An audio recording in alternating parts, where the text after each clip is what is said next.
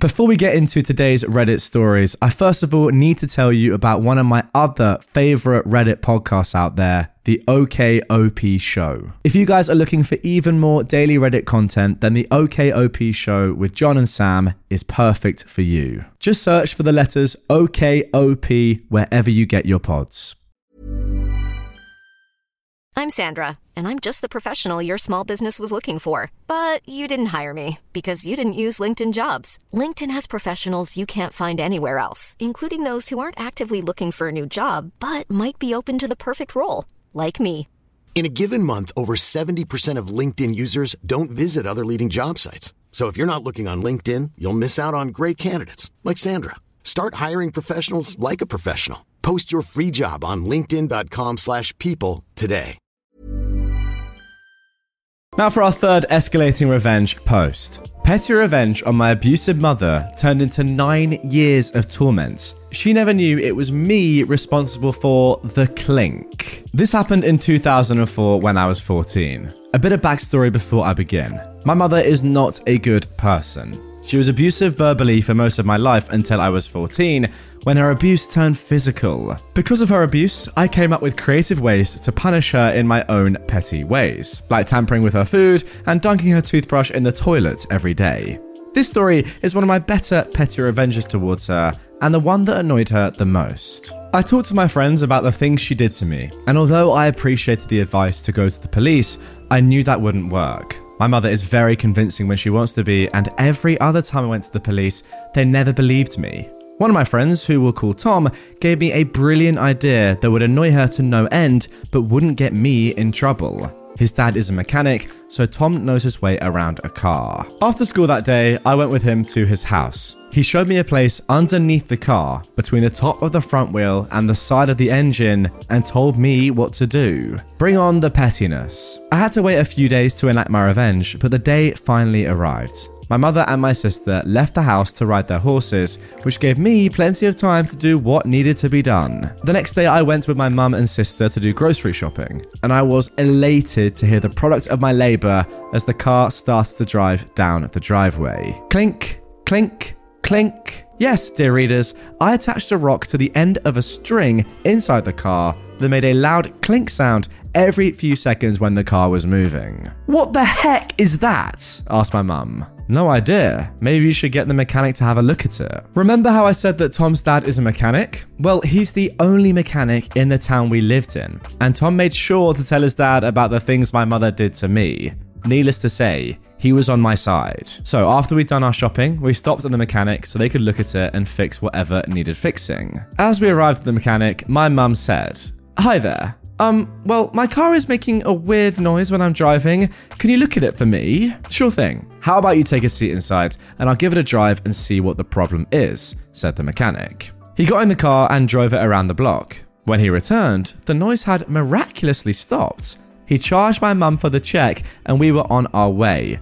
But not before Tom's dad subtly handed me the rock back and gave me a wink and a smile as I left. That night I put the rock back in place and left it to do its thing for the next day. And oh boy, was this satisfying. The next day the noise was back, so mum was back at the mechanic. But this time, the mechanic couldn't find anything wrong with it and couldn't hear any noise. I never bothered taking the rock out after that, and neither did the mechanic. He'd experienced her entitlement firsthand and had heard many stories from other people around town about her.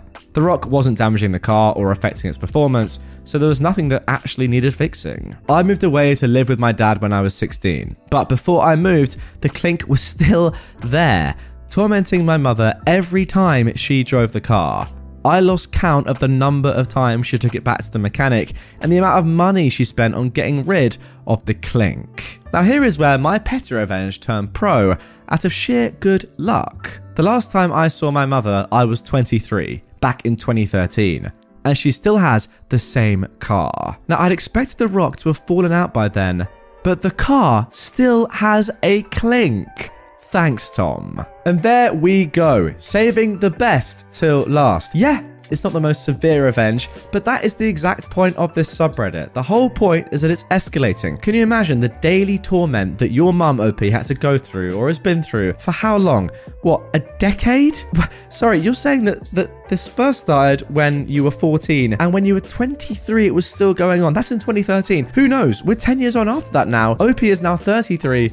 Who knows? The clinks could still be there to this day. That is the literal definition of escalating revenge. Doing literally nothing else to the car, but still ruining your mum's life, or at least affecting it negatively every single day. That is sheer brilliance. Now disgraced physician gets what's coming to him. Again and again and again. Thanks for killing my wife. This really happened to me, and due to the sensitive nature of it all, including court appearances, licensing ramifications of the accused, and just out of respect for the unnecessarily short life of my first, I will change all names and locations, and enough of the details that don't matter, like what state, etc., so that privacy is kept. Either 10, 20, or 30 years ago, I married my high school sweetheart, Betty. I just graduated high school, and she was staying in high school, pregnant with our first child, Frankie, at age 18-19. Throughout her pregnancy and our dating, I was informed of Betty's condition of epilepsy. She had infrequent seizures, and I've seen her have a grand mal seizure twice before the incident, once while eating and once on a family hike.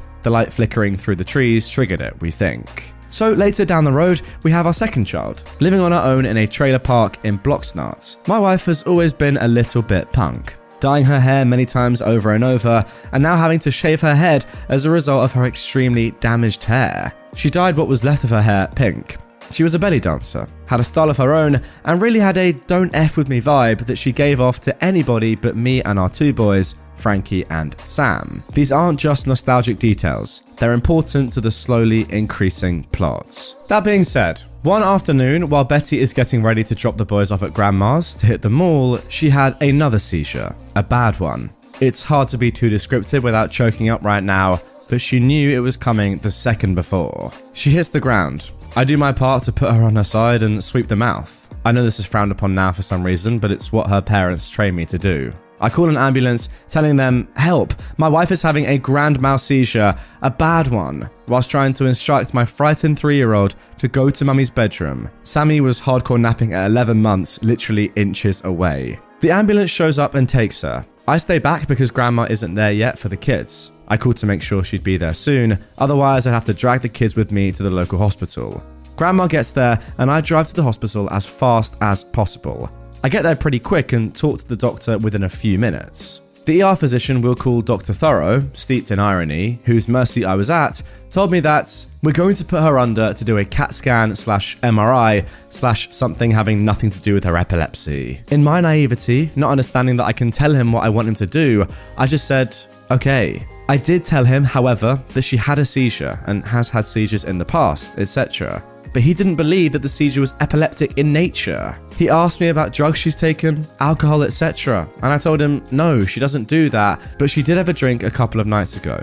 He was super convinced, based on her appearance I presume, that this was drugs and that she just needed to get it out of her system. Toxicology comes back. No drugs in system. Dr. Thoreau says, this doesn't test for all drugs out there. Wow, doc. So she's put under now, kept in that state. In the meanwhile, no EEG machine, which measures brainwaves, to determine that, yeah, she's having a seizure, Dumbo, give her some phenobarb or whatever. I didn't know the importance of all this at the time, so we're just waiting for this test and that test and for her to come out of the underness or whatever. This takes a day and a half. They finally allow / acquire an EEG machine with an EEG tech and come to find out I was right, that all along she was having seizures the entire time. Now she is brain dead. Now I'm signing DNRs and hospice and neurologists are asking me about Buddhism and if I've tried it. Nice try. So, she died days later. Then something called 9/11 happened, which not only was 5 days after what would have been my wife's 23rd birthday, but exactly my 25th.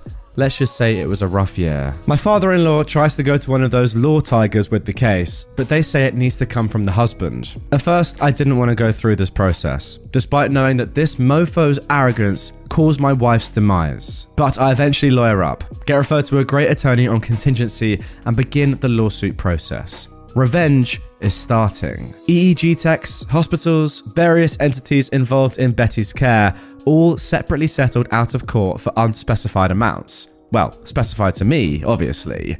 This, though, is just the beginning of the revenge. Of all the entities that bowed out of the fight and handed over a check, the arrogant doc wasn't having it.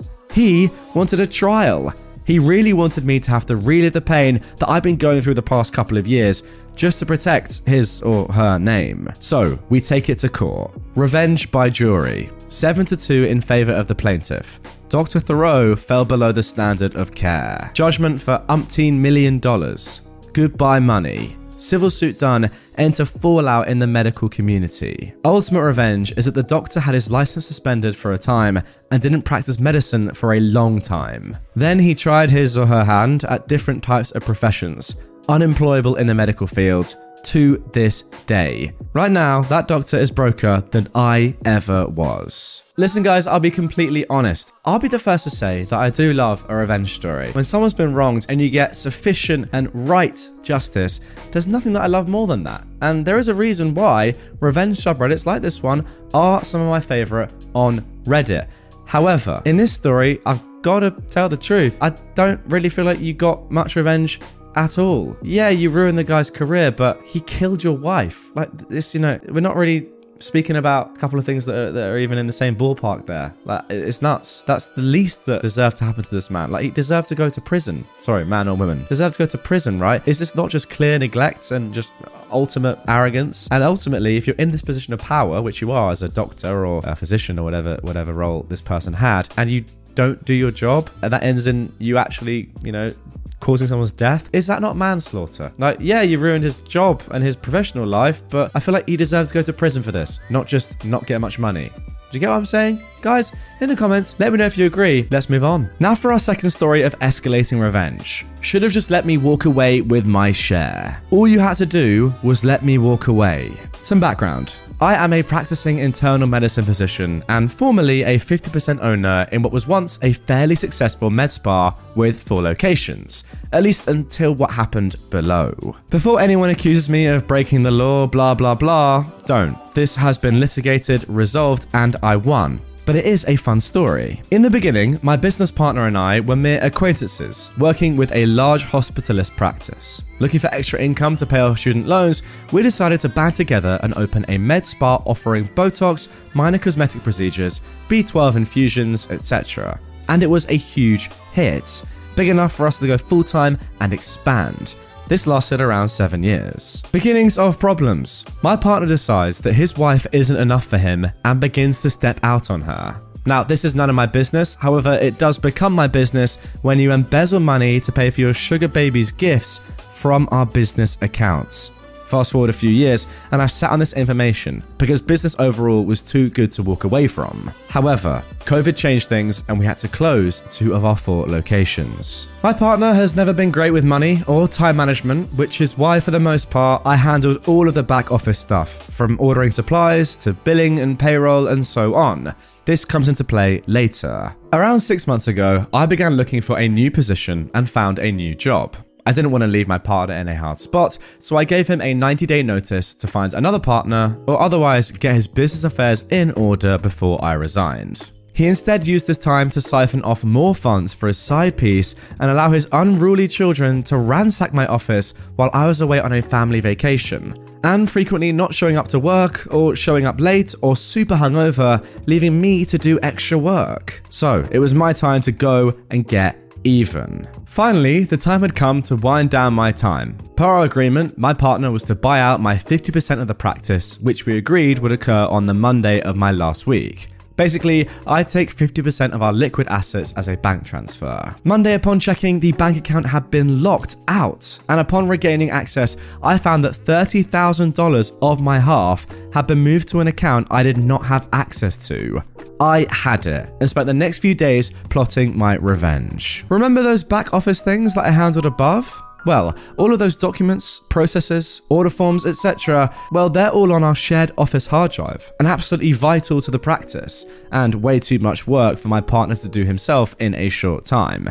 Now, I just so happened to buy an identical model and take the original hard drive home with me. Upon plugging the hard drive in, I found a backup of his calendar, pictures and emails between he and his mistress, which I forwarded to his wife. The following day, I ran a full-page ad in the local paper announcing a special holiday deal on our services, which we had planned. And lastly, I hired some college students to write a slew of bad reviews on Google and Yelp to tank the overall ratings. Aftermath. The week after my departure, the clinic was insanely busy and quickly ran out of supplies. Since the order forms etc. were gone, he had to turn away new and long-standing clients. My partner sued for the documents etc. and I countersued for the $30,000 he owed me. We settled by exchanging the two. I've since heard his wife divorced him, his mistress left him, and subsequently he has filed for bankruptcy as the clinic never recovered.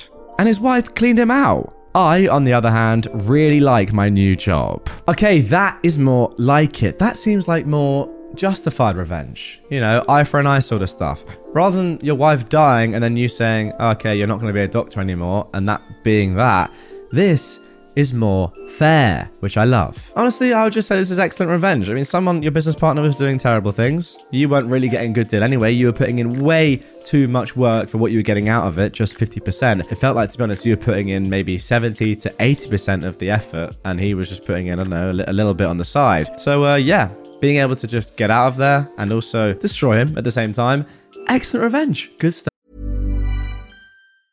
Hiring for your small business? If you're not looking for professionals on LinkedIn, you're looking in the wrong place. That's like looking for your car keys in a fish tank.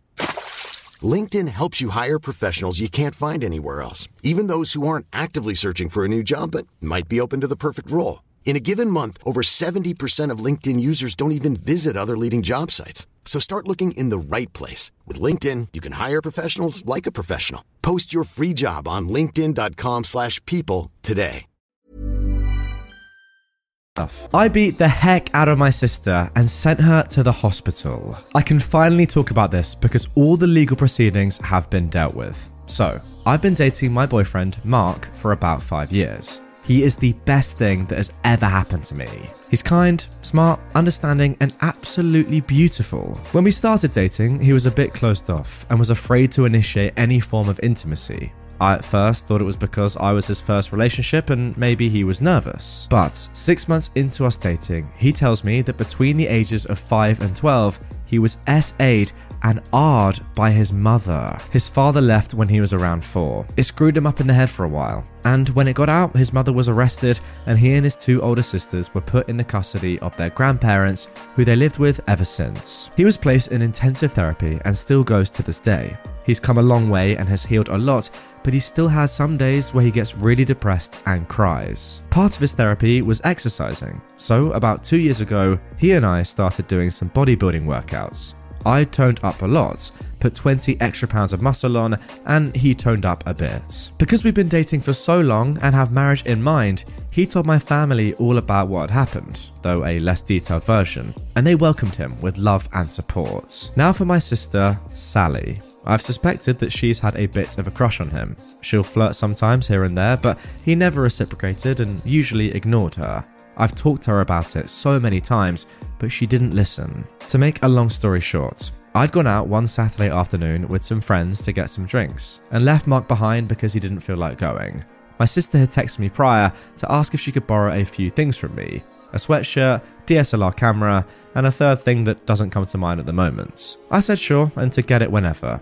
She went when I was out, unknowingly. When I came home, I found my boyfriend on the ground, crying his eyes out, and my sister trying to calm him down. He was having a panic attack. It's never safe to touch him when he has an episode because he may act out violently due to his headspace. Her hands were all over him and he was trying to push her away.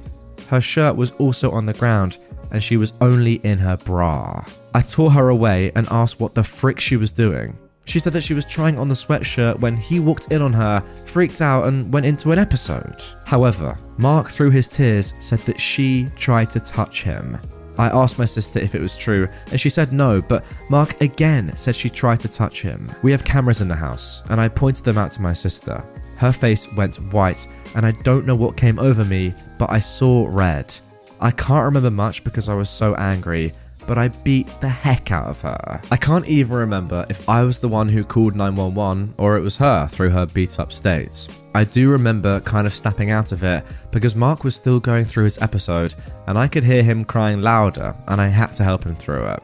It's all a haze. So I broke my sister's nose and gave her a black eye and bruised her ribs. She was in the hospital for a few days. Well, there we go, a pretty insane story to start with, but OP has given us an update and some more context around this post. First of all, this all happened right before COVID hit, the end of 2019, and everything was just settled this last month.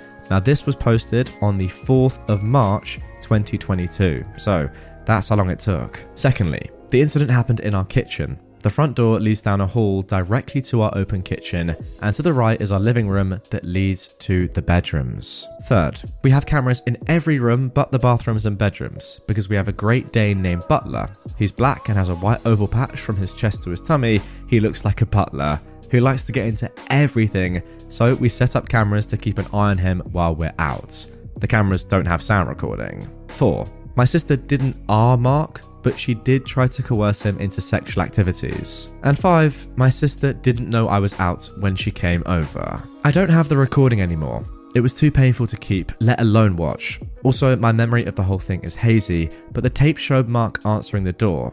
Again, our cameras don't have sound recording, but Mark said that when he answered the door, she told him that she was there to get my camera and sweatshirt. He said okay and let her in. He was watching TV, so he went back to his show while she walked into our room. She called out to him for help, and the cameras showed Mark getting up to help her. I don't remember how long they were in there, but the tape showed Mark rush out of the room while holding his hands out as if trying to stop an attacker. My sister then emerged half naked while holding onto her shirt. Mark backed up into the kitchen, still holding his hand out, and she advanced towards him. Mark said he was telling her to put her shirt on and to leave, but she kept saying something along the lines of, "Hey, it's okay, I just need some help, that's all," and "You're a nice guy, just help me out a little." I think by that point, he was declining into a panic attack as he started shaking. My sister took that opportunity to hug him. She said she did it to try and calm him down, but the tape showed her kind of grinding up on him. He pushed her away and fell to the ground crying and screaming. She then got down by him and was trying to wave her hands through his hair. Her other hand was also moving up towards his crotch. I remember from the tape seeing Mark flinch backwards and trying to push her away. She always moved back closer to him though. A few minutes later is when I got home and beat her to an inch of her life. I can't remember who called the police, but the police showed up and my sister limped to the door while I was trying to calm Mark down. I kind of remember them asking questions and trying to help Mark calm down as well. They thought he was going into shock, so they put a blanket over him and the paramedics came. My sister was quickly evaluated and then taken to hospital. Mark and I stayed behind because by that point, he started to regain control again. I remember my parents showing up and asking what happened, and I told them everything. My mum stayed with Mark and I while my dad drove to the hospital to see my sister. Mark and I pressed charges on my sister, emotional trauma and sexual battery, class A1 felony where I'm from. My sister tried to sue me, a misdemeanor charge, but it fell through. With the evidence we had, my sister was sentenced to 60 days of incarceration with a bond of $5,000. No one paid. She also had to serve 200 hours of community service, and her name was added to a sex offender registry. She can appeal to the courts to have it removed after 10 years. She was also placed under a restraining order. On top of that, my sister owes us $25,000.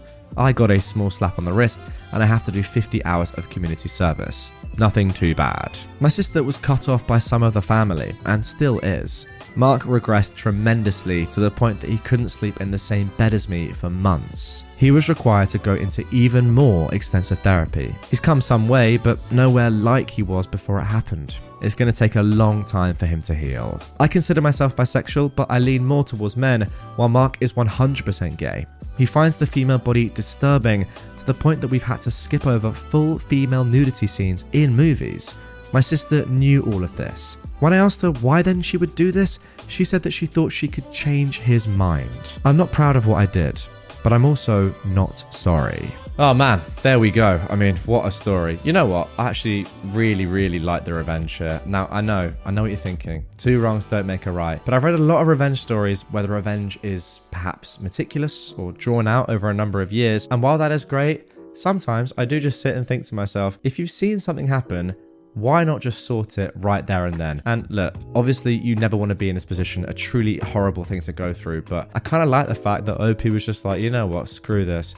I'm dealing with this right now. And yeah, it's my sister, but she's done a truly heinous thing and she deserves to be punished for it. What I absolutely love the most about the story, I'm saying love the most about the story. What I mean is what I love most about the resolution of this story, of course, is the fact that nobody paid the $5,000 bond. Not one member of your family paid that money. And a lot of the family now don't even talk to your sister. That just shows to me that everyone in the family knew, despite the fact that this is family, she's done a truly awful thing and she does not deserve to get out lightly. Look, the fact of the matter is, her reasoning there at the end, saying that she thought she could change your boyfriend's mind, tells you absolutely everything you need to know about this woman. A truly awful person. And yeah, once again, I think you did the right thing. What I will say is on behalf of your boyfriend, what do you even begin to say really, if I'm being completely honest? But all I'll say is I hope that he recovers well and eventually works through this with the help of you, your family, therapist, whatever. It seems like he's got a good support group and a truly traumatic thing, and I hope he gets through it. Now for our next story of nuclear revenge. This one, an absolute classic of the subreddit, posted 4 years ago and is one of the most upvoted, the most popular stories that has ever been posted. A friend set up my dad and he was nearly beaten to death. My grandfather got revenge on everyone involved. This isn't my story, but it comes from my dad and other family members who witnessed it. Background. This all went down in the late 1970s when my dad was 17. The area he grew up in was in the UK and was a stereotypical working class town. The part of town my family lived in was run down, full of poor families, and had its fair share of crime, but it was close-knit and everyone knew everyone. This will be important for later. Now, my dad wasn't the most well-behaved kid, and he hated being at school. But aside from a speeding ticket, he'd never been in trouble with the police. He was, and still is, a really talented musician and had a very active social life. For his 17th birthday, one of his friends bought him a leather jacket with a very specific logo on it. We'll call this friend Dave for future reference. According to my dad, it was a rare and quite expensive motorcycle jacket. He was extremely happy that Dave had got it for him. Dave had bought himself the same jacket a while before, and it was a big surprise. My grandmother apparently joked that with the jackets on, they looked like twins, and she wasn't far wrong. They had similar features, black hair, and were both well known for being kitted out in motorcycle gear. A few days after my dad's birthday, he was leaving work as a bartender in the town centre at around 10 p.m. As he was getting close to where his bike was parked, a gang of 5 men approached him from behind. The last thing my dad remembers was being smacked over the head and passing out as he hit the floor. These men beat up my dad with bike chains and a crowbar, literally to within an inch of his life. Luckily, 2 bouncers from a nearby pub heard the commotion and rushed to help. The men ran off and the bouncers called the cops, and my dad was taken to hospital. It turned out that Dave had quite a substantial gambling habit and owed a large amount of money to people who you really didn't want to owe money to. They had threatened Dave and told him that they'd be looking for him to teach him a lesson. So, Dave decided to set up my dad to take the beating instead of himself, or at least lessen his chances of taking it. He'd bought my dad the same jacket because these guys knew that was what he wore when he rode. He then arranged for a guy he knew to find out when my dad left work and call up the loan sharks to let them know where Dave was. What a scumbag. The revenge. My grandfather and grandmother were obviously distraught about this whole thing. The first thought on my grandfather's mind was if my dad would survive. When that was answered, his second was how best to get revenge. A bit of background on my grandfather. He was a lifelong boxer and a career military man. He enlisted at the back end of World War II at 17, stayed in the forces through Korea, and then served in Malaya and Burma as a scout and sniper during the mid to late 1950s. He only reluctantly retired when my dad was little and worked as an engineer after his discharge. This guy was a certified badass, even into his 50s, and although he wasn't the best husband or father at times, he could never stand by and watch his family get hurt. The first move my grandfather made was to call up every ex-service buddy, bouncer, pub landlord, etc. that he knew, and even a few less than legit characters he knew from the pubs. In my town, word travelled fast, and my grandfather was well liked and had a bit of a reputation, so it wasn't long before he had the names and addresses of the 5 men who'd attacked my dad. Apparently, these guys had been bragging about beating up a defenseless man from behind. These guys were career criminals with violent reputations, but my grandfather really didn't give a dang who or what they were. My grandfather then called up a few of the most dangerous, hardened guys he knew from the service. He explained to them what had happened, and they were all happy to help. One night, the group kicked in the doors of each thug and beat them to a pulp. All 5 of them. They knew that if they hit one, the others would hear about it and run, so they hit all 5 of them in one night. My grandfather knew no one would call the police in the area they lived in. Talking to the cops was a big no-no in that area back then, so there was little chance of being caught. All 5 guys ended up bloodied with broken noses, shattered teeth, and the requirement to be fed from a tube by the end of the night. One of them had to be put into a medically induced coma. Of course, the police interviewed all of them in hospital when they sufficiently recovered, but none of them talked, both out of fear of my grandfather and feared they'd be labelled as rats, and nothing came of it. But my grandfather wasn't done there. My grandfather used his connections in the clubs and bars to start spreading rumours about why they'd been beaten up. Soon it had gotten round that these 5 guys had screwed up and had beaten up the wrong person. Not only that, but they bragged about it and lied to whoever they worked for about it. Not only were they physically broken, but my grandfather ruined their credibility so that when they got out, no one, criminal or otherwise, wanted to be associated with them. Once this was all done, my grandfather turned his attention to Dave. He'd specifically left Dave for last, knowing that he would poop himself knowing that my grandfather knew what he'd done. My grandfather, however, was much more subtle in dealing with Dave, as he thought that a simple beating would be too good for him. He waited and asked around, and it turned out that Dave was not only a compulsive gambler, but also had recently turned into a heavy drug addict as well. My grandfather found out who he was buying his drugs from, when he would usually buy and where. He had a buddy of his follow Dave when he went to buy his stuff, follow him to where he was living, and let my grandfather know. My grandfather then called in an anonymous tip that there was a huge drug deal going on at the address, and he thought he heard gunshots. He got 2 of his buddies to do the same. The police investigated, searched the house, and caught Dave red-handed with boatloads of drugs in his home, as well as counterfeit bills and a ton of other illegal stuff. Dave was charged, denied bail, and ended up pleading guilty to all the charges laid against him. My dad could never remember his exact sentence, but it was definitely heavy, at least 15 years. To add to that, Dave owed a lot of money to a lot of people, and let's just say his time in prison was made much worse by this fact. My dad never spoke to him again. His parents disowned him, his girlfriend dumped him, he struggled to get a job with his record, and when he got out, he had to move miles away as no one he knew wanted anything to do with him. My dad eventually recovered from his injuries, although you can still see various scars on his body from the beating he took. My grandfather never told anyone what he'd done until my dad asked him about it when he got really ill in the early 1990s. Dave's life was ruined, and out of the 5 who attacked my dad, 3 ended up in prison later in life, and 2 ended up dead due to crime. My grandfather passed away in the late 1990s, and although my dad and him had their issues, it could never be said that he didn't look out for him when he needed it. Wow, is all I can say after reading that. That was simply stunning. Goodness me. Even what happened in the first instance, what Dave did to you was absolutely shocking. Honestly, I know, well, this is about your dad, isn't it? I know your dad nearly got killed, but very clever from Dave to set your dad up as him. Maybe I shouldn't be saying that, but I was kind of thinking that's pretty genius from Big Dave to do that. Nonetheless, your grandfather's revenge, just like chef's kiss. Because not only after he absolutely brutalized these 5 Donnies that deserved that. But he could have gone one further with Dave, but that would have been the wrong play. What he did in the end was absolutely perfect. You can't just let Dave get away with one beating. You can't. And I do think that the killing would have gone too far. So that lovely little middle ground of absolutely destroying his life is a perfect solution. So, to grandfather, I salute you.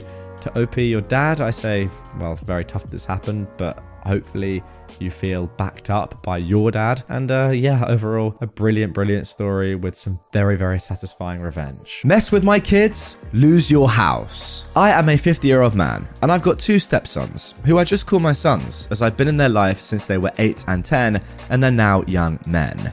My wife and I made it a point to have a great relationship with their dad, Jason, and made sure he had a chance to be around as much as possible, even staying at our place frequently to be around his boys, as he lived over an hour away and couldn't afford to live closer. Jason had a crazy ex-girlfriend who tried to claim they were married, variously saying common law or that they were married in secret or married on an Indian reservation, but he had a restraining order out against her because she was nuts and had tried various ways to screw up his life. The ex is a horrible person. She's been arrested several times for forgery and fraud. She and Jason had a fiery relationship, but he had it in his head that he should make it work, as he did like her daughters and grandson. But the ex got him sent to prison for violating his probation when he left the county to go to his mum's funeral and hadn't filed an appropriate form.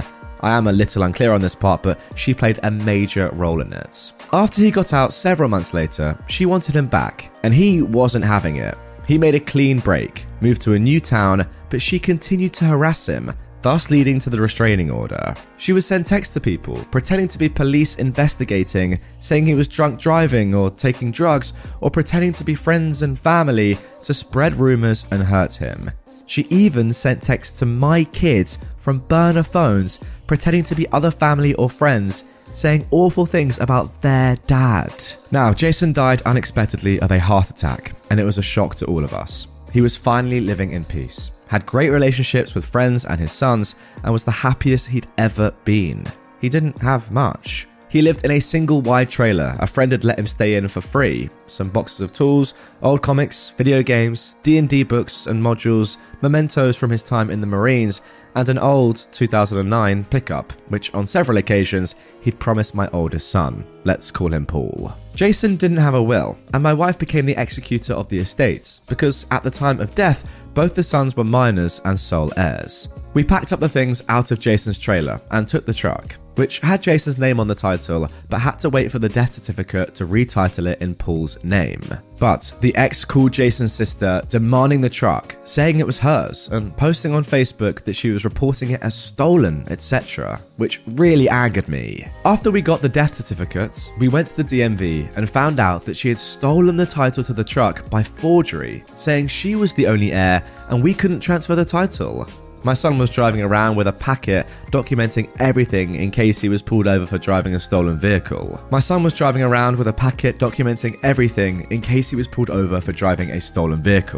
We had to get a lawyer and start a special process that took several months before a director at the DMV fixed it, and we were able to title the truck with the ex continuing to threaten and cause problems, making everyone miserable and costing us several thousands in legal fees. Early last year, we got through probate courts. The ex never showed, in spite of saying that she was the wife and sole heir. The court declared the boys as the sole heirs and my wife as executor of the estate in their names.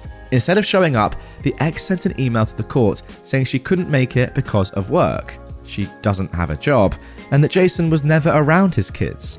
He didn't miss a single high school football game, home or away, and never missed a home track meet, and that they were just leeching off his SSI for the back child support. She went on with a bunch of other non-relevant stuff just to trash my wife and sons, and pretty much said it didn't matter what the judge said, that she should get everything. During this time, we found out that Jason's name was on the deed of the ex's house. In order to get a reduction in property taxes because of Jason's disabled veteran status, she had filed papers to put him on the deed, but not the mortgage. If she'd just left my kids alone, we would have let it go, but she'd pushed principal beyond the point of detail. So we filed suit for half the house. The property is worth about $380,000.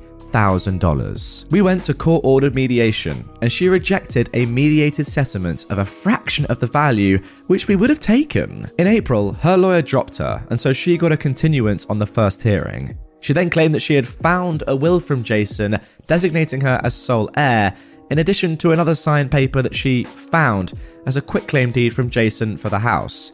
I did wonder if it was this or her not paying him which caused him to drop her. She was going to go back to probate court to reopen, appeal the probates, and needed time for that, which the judge granted.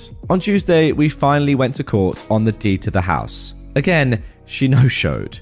The judge had inquiries to the probate court and she never filed any papers. The trial lasted less than 10 minutes as the judge recorded the facts and awarded the estate half the property. They will impanel 3 lawyers to determine how the property will be sold, and she's going to lose her house and for the first time in her miserable life face the consequences of her actions. Frick around and find out. And there we go. That is the end of that one. I've got to say, first of all, OP, congratulations for winning the case. But I can't help but feel that it's very sad that Jason isn't around anymore, or indeed wasn't around during the culmination of the story, and now to see his kids grow up. You and your wife are doing an amazing thing. It's such a shame that that woman is just knocking about. I mean, why is she trying to fake a marriage that never happened? I mean, I know why, but come on. That's so easy to see through with just a little bit of questioning, right? Do you have the papers? No. Have you forged some things in the past? Yes. Maybe you're lying. Tough one.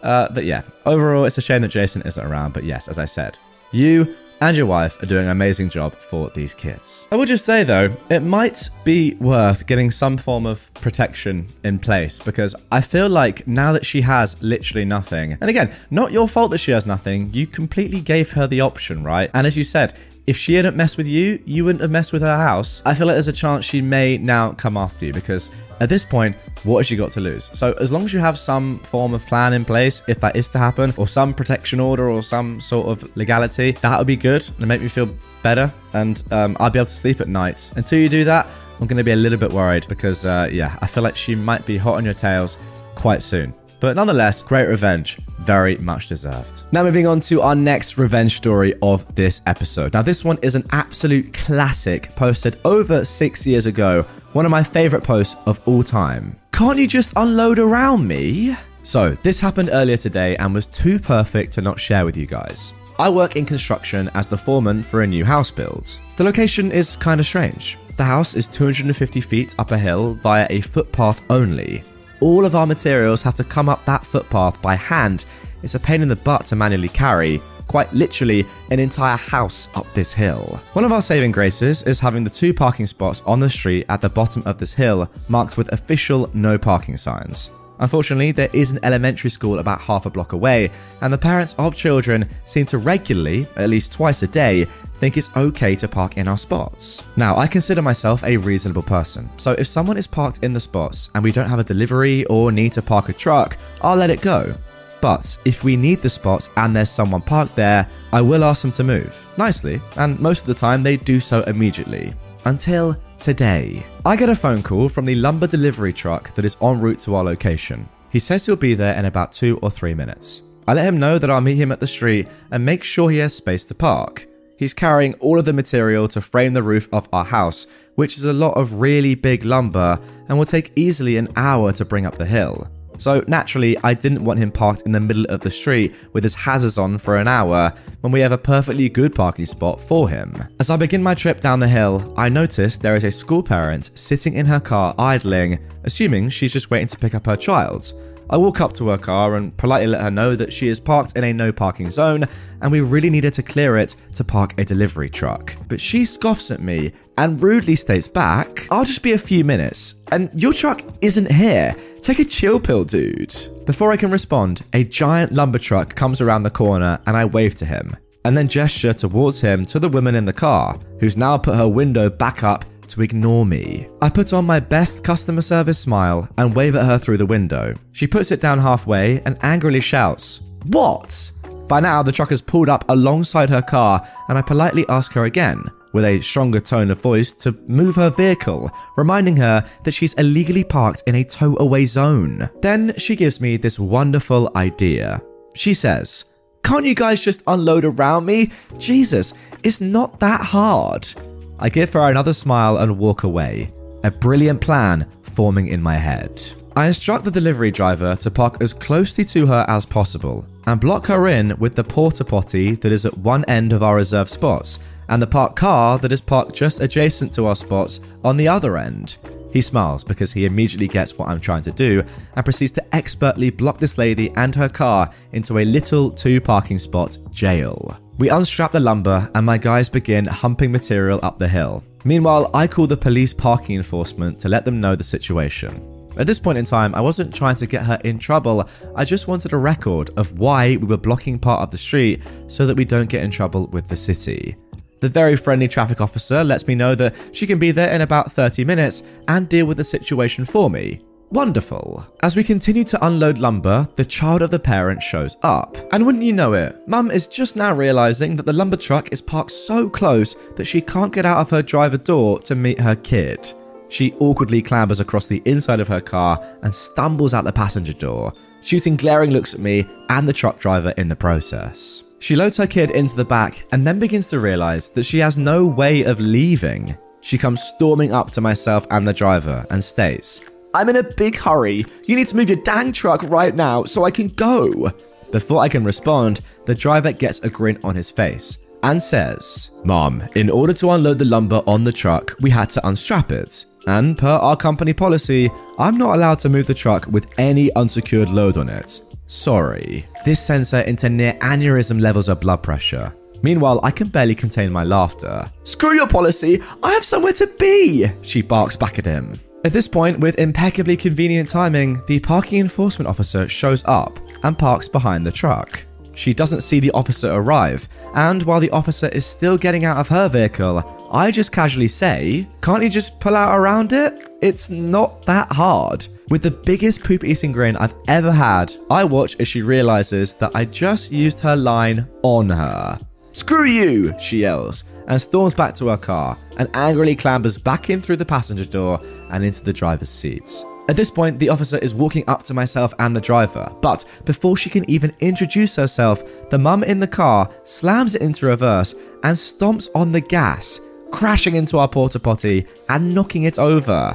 Then she throws the car into drive and tries to mount the curb and drive on the sidewalk. The officer, driver and I are staring in disbelief as she gets halfway over the curb and gets stuck.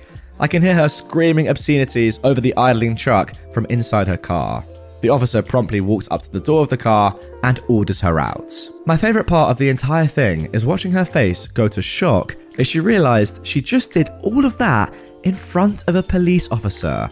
She gets slapped in cuffs as the parking officer calls for a second unit, and she's promptly sat on the very curb she tried to drive over. She sits on the curb yelling to the now 2 officers about how we told her she could stay there and that we never asked her to move.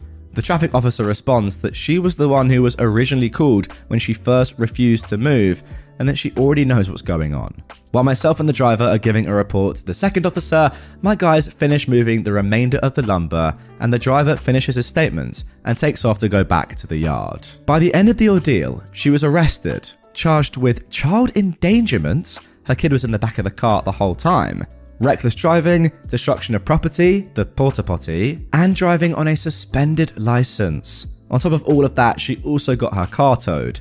The kid went home with his grandma, and she went to spend some quality time in a cell. I never expected her to actually heed my advice to just pull out around it, but I think next time she'll probably think twice about parking in a tow-away zone if she ever gets a license again. And there we go, guys. Hopefully you now see why this is one of my favorite stories that has ever been posted on Reddit. I mean, that's just brilliant.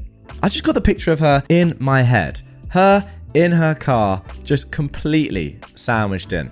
Just beautiful, beautiful stuff. And ultimately, if she just followed the rules and not parked somewhere that literally says no parking, none of this would have happened. Completely her fault. What you guys did was not illegal. I mean, she literally said, "Can't you just unload around me?" You did just that. Fine with me. And yeah, I mean, I do feel for her kid because, yeah, reversing into a portaloo and then trying to smash through a curb and maybe through the van as well. I don't know, through the lorry. Pretty dangerous stuff. I was a bit surprised when I saw that charge, child endangerment, but then thinking about it, it makes complete sense. And yeah, hope the kid's all right. What's amazing about this story is that in every single paragraph, there was a moment in which this Karen could easily have just been like, okay, you know what? I'm done. I've made mistakes here. I apologize. Not even apologize, just say, fine, I was wrong. And just move or continue on with her day and not cause this terrible outcome. Every single moment, though, that she was offered that chance, and you offered her multiple, OP, she said, you know what, no, I'm doubling down, I'm going again. And she kept making the story and her situation, and her kid's situation, sadly, worse and worse at every moment. That is the problem with these people. They have chances to get out of it. It starts off pretty chill. Please, can you just move out of the spot? It's no parking. Oh, yeah, annoying for me because I would like to pick up my kid, but I'll do it. You have another chance. We're not going to go to the police. Just please move. Oh, we can load around you. Are you 100% sure? You see what I mean? At every moment, she could have just said, you know what, you're right, I'm gone. But she didn't, and that was her own downfall. Keep screwing over your group members. This teacher is tired of your trash. This is my first post here. And for reasons that will soon become obvious, this subreddit speaks to the depths of my soul. It's also a very long one because I want you to delight in my destruction. The particular flavour of this revenge comes from the fact that everything that goes down is the result of a domino effect that leaves devastation in its wake. My backstory. I've been teaching for many years, but it's important to understand that in my first year of teaching, I got put on blast by an elite group of entitled parents and their entitled kids. Not a week went by without someone either demanding my job, trying to undermine me, or just calling me a POS. I nearly quit halfway through the first semester. The verbal and emotional abuse was so bad. This was at a school in a tough area, so I was accused of racism constantly for asking kids to stop talking. I was ripped into for giving failing grades for missing work, and even enforcing the rules in the student-parent handbook got me in hot water. My principal reprimanded me for being a negative influence on the school, and I was told that I needed to let more rules slide because he was tired of hearing from parents. I would have parents just show up unannounced to sit in on my lessons, and then tell me I was a trashy educator, a bad human being, etc. I have plenty of horror stories from that school alone, but the point I want to make is that this experience defined the kind of teacher I became going forward to my next school. I needed to be that person who was untouchable because I needed to focus on the one job that mattered, teaching kids. So my next school was in a fairly affluent area. It wasn't uncommon for me to find out that my students' parents made millions, which brought its own unique set of problems. However, my new principal was super supportive of me as long as I followed the school's handbook to the letter, because by doing so, I was in line with the school's philosophy and protected by law. We seriously had parents filing frivolous lawsuits all the dang time. The school had long ago learned that caving to parents' demands spilled blood in the water and brought the rest of the sharks in droves. My first year at this new school was successful for many reasons, but primarily because the school culture was easily adapted to. By planning ahead, I was able to head off 99% of all negative parents at the pass. The few times a parent tried to rip into me at conferences, I ripped back so hard that I developed a reputation amongst the kids and parents as someone you couldn't screw with. Everything I did was in line with the rules, and any attempt to take me down got stonewalled by my principal, who would have to say, Mr. OP is following school policy, so I'm afraid the ultimate decision is his. No joke, I had some parents in tears because their kid could no longer get an A in my class. I wasn't the teacher who wanted to destroy kids, I just wanted them to be accountable, and sometimes that meant letting them fail. Needless to say, this job became a lot of fun, because instead of waiting to be ambushed by parents, I could work on making my class fun for my students, while still teaching them something. I made ironclad rules for the classroom that brooked little argument and would adapt the following year to make it harder for students or parents to ruin my day. I have many stories like this, but this is one of my favorites. So, the backstory. The year this happened, I taught a high school class with grades 9 to 12. That's 14 to 18-year-olds for you overseas guests. My class wasn't necessary to graduate, but did count as a core requirement. One of my beginning of the year rules was, I never want to hear, when will we ever need this, because you didn't have to sign up for this class. How I structure my class is that I try to make students accountable for their own actions. My class was built so that I had something to offer everybody. If you tried your best, you were guaranteed a C. If you worked really hard, you could get a B or an A. I would bust my butt to help a student with any reasonable request. The best example of this was a student working hard on an assignment who said, I think I understand it now, but I can't turn it in on time. To which I answered, then turn it in tomorrow for full credits. This is how hard work pays off. Other than a few hard deadlines in my class, I would do whatever it took to see you learn the material. Now, screw around in my class? Well, I've already found ways to run circles around the pathetic excuses you throw at your parents for your awful performance. It sounds callous, but I was the teacher who would stay for 90 minutes after school to help you catch up, to help fix your project for another class, or even to listen to you cry about your parents' divorce. If I caught you goofing in class instead of doing your work, my rule was that at least 70% of class time was intended for homework, quizzes, etc. I would warn you a couple of times. Email your parents, and then wait and see if they even gave a dang. If they didn't, I would let you keep digging that hole until you were hip deep in water and begging for a ladder. And then I would toss you a rope instead. You could still climb it if you tried hard enough, but a lot of kids would just cry until that hole caved in and buried them. I also utilized my school's online grading/assignment system for nearly all of my assignments, which meant I could document when a student looked at the assignment, how long it took them, etc. All of this allowed me to see what my students were doing, when they did it, and also if they were plagiarizing. This was one of the tools that helped me make important decisions about leniency and also allowed me to say things at conferences such as, of course the test was hard, your child didn't attempt the 9 homework assignments until 11 PM the night before the test. Being able to prove that a student wasn't trying made it impossible for blame to be laid unfairly at my feet. It also meant the worst kids avoided my class. Bonus. However, this year something magical happened. Every other year, I would get a wave of kids who just wanted to screw around and blame everyone else for doing poorly. At the end of the year, students would talk terribly about me, my class sizes would drop the following year, then I'd receive high praise from those kids, so everyone would sign up, so on and so on. But this year, not only did I get a giant wave of knuckleheads, but they came with parents who loved to make trouble. I'd already heard tales of some of these parents. Other teachers were just dying to hear stories about our interactions because these parents were very much entitled.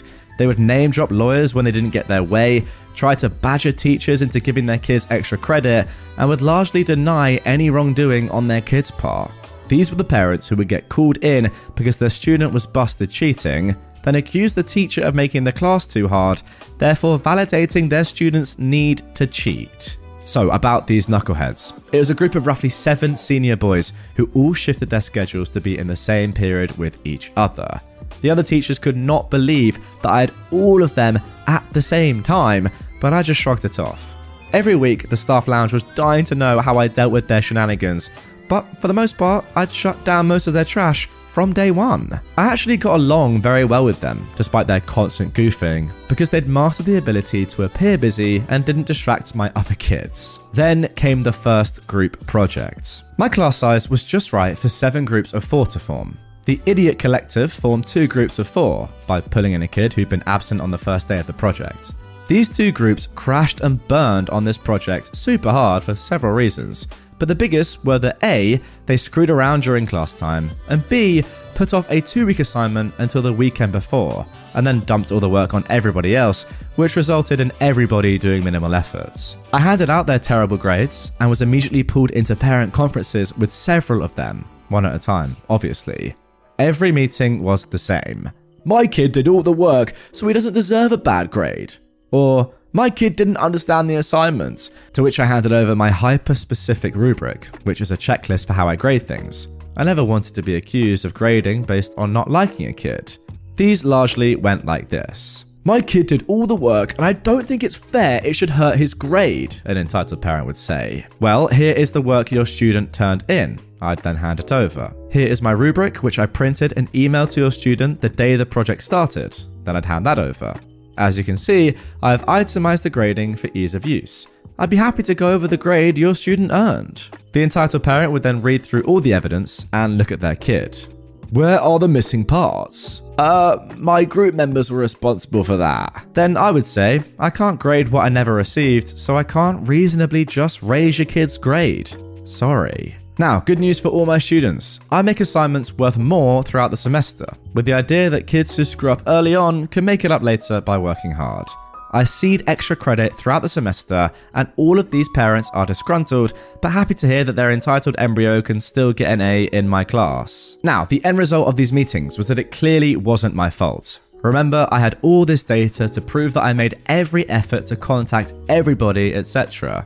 So it must be the other kid's fault. So these parents would all decide that their perfect angel is no longer allowed to work with their previous group mates. Like a cancer, this failure of friends distributes through the rest of the class. Like the genius that I am, I make my students write a group contract for every project that details who does what and when it is due. Now, why is this important? Because the contract provides me the documentation necessary to allow me to dismiss a bad group member and give them a 0 without their parent trashing all over my day. So here is where the problem begins manifesting. These seniors begin bouncing from group to group like cancerous ping pong balls, wreaking havoc. I let students choose their groups, so these seniors are desperately integrating with anybody that will have them. Because of my class size, every group has at least one coddled child to deal with, and these children just end up rotating until all of my students have worked with one of these seniors at some points. Now I'm getting constant complaints from parents of other kids about these boys. Their kid wanted a good grade, which means they ended up doing all the work while the senior slacked. This is usually after the fact, at which time I bring up, I would love to yank that leech out of your grade pool, but you have to use the contracts. Students don't want to say anything because they fear retribution from the seniors, but I can't do anything because I'll be accused of harassment. The contract can provide me with the leverage I need to prove that these kids were doing no work because these seniors have been playing their parents for years.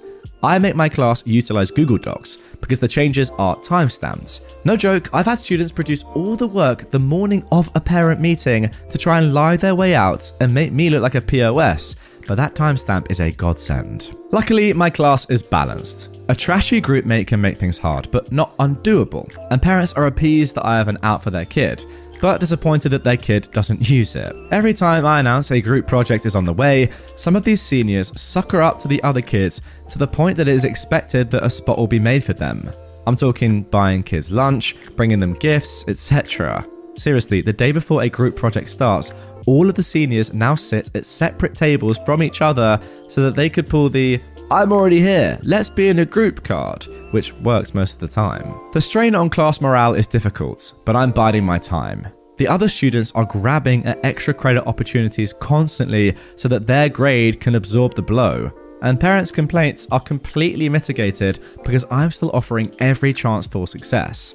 My principal has a copy of my syllabus in his computer so that he can quote student policies that the parents signed off on. Not uncommon for him to hear, "I don't read that, so it doesn't apply." But he then reminds them that the clause above the signature line says, "My signature denotes that I've read this document in its entirety and agreed to abide by all the rules," or something similar, and that this should be a lesson to the parent and the student that when you sign something, you should read the fine print. Note, if you ever become a teacher, find an awesome boss like this and stick by their side. So, the setup.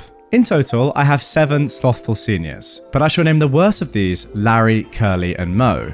The fallout affects all of them, but these 3 are the ones whose parents have a hard-on for making trouble. Every time they bully a teacher into compliance, I imagine they sit around a smoking room with cigars and cognac, laughing at how they got their way yet again with a lowly teacher.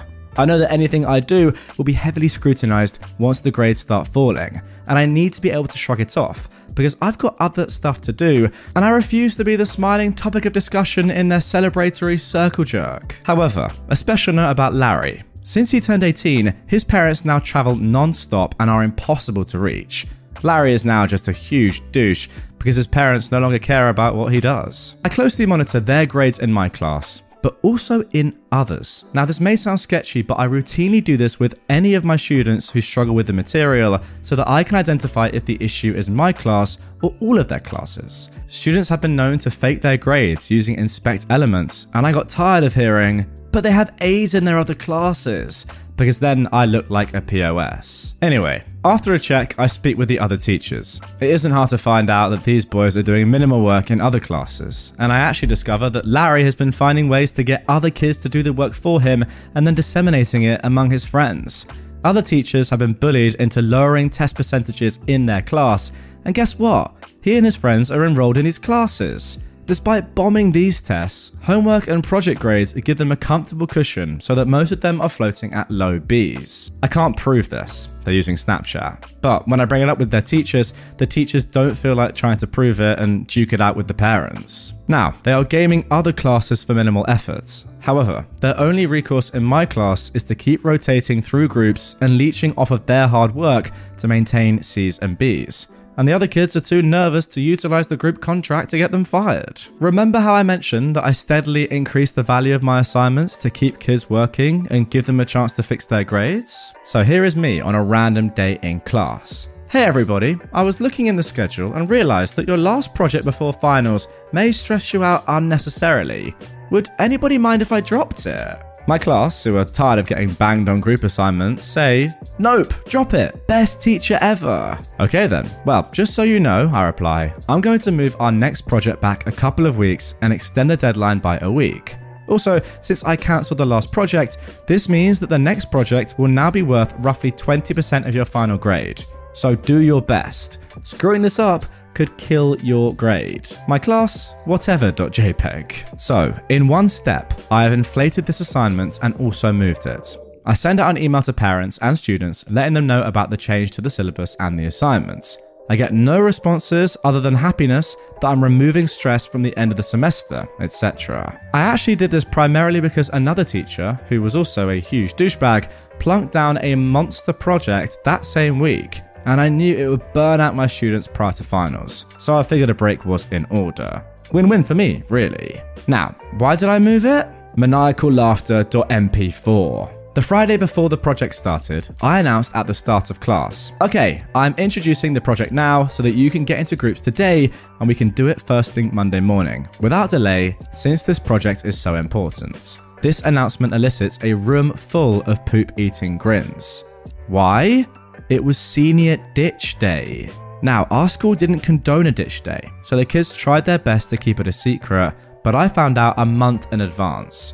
All 7 of these kids, therefore, were absent from class, which meant that I had just given the entire room freedom from these deadweights. Immediately, groups are formed, and even better, I had a couple of kids transfer out my class at semester, which meant, numbers-wise, these knuckleheads will have to work on this last group project together in 2 groups. I emphasized that everyone needed to get to class as soon as possible so that they could start as soon as attendance was called. My original intention was to light a giant fire under all 7 of these chumps to get them to actually put in the effort they'd neglected to do all year. Most of them are grades in the low C range, except for one in the low Bs. As a bonus to all my students, I put an extra credit portion on this project so that they could recoup their early semester losses, but also allow these seniors to do very well if they put in the efforts. This wasn't meant to be a revenge tale, but an attempt to give them one last lesson in responsibility. Before the end of the day, I send out a parent-student notification that the project had been started and that any absent students needed to contact their classmates to establish groups before Monday morning. This was important, as you'll see. I'm sure you can guess what happened next. And guys, that is where I'm going to have to leave it for the end of part 1. As you can see by the length of this episode already, there's over half of this story still to come. That's going to be published tomorrow if you're watching this on the day this goes live, or it may well already be up. I mean, if you're not watching it on the day it goes live, it is already up. Check down below in the description or on screen somewhere right now if you're watching on YouTube. If there's a link there, it will also be in the end screen. Click it, because that is how you continue this story. But for now, wow, I need to give my immediate comments because this has been set up so well. I do apologize, a little bit of a cliffhanger, but wow, so far, so good. I just want to say to OP, like obviously we're not going to know exactly what the revenge is going to be at this stage, but you're just a very good teacher, aren't you?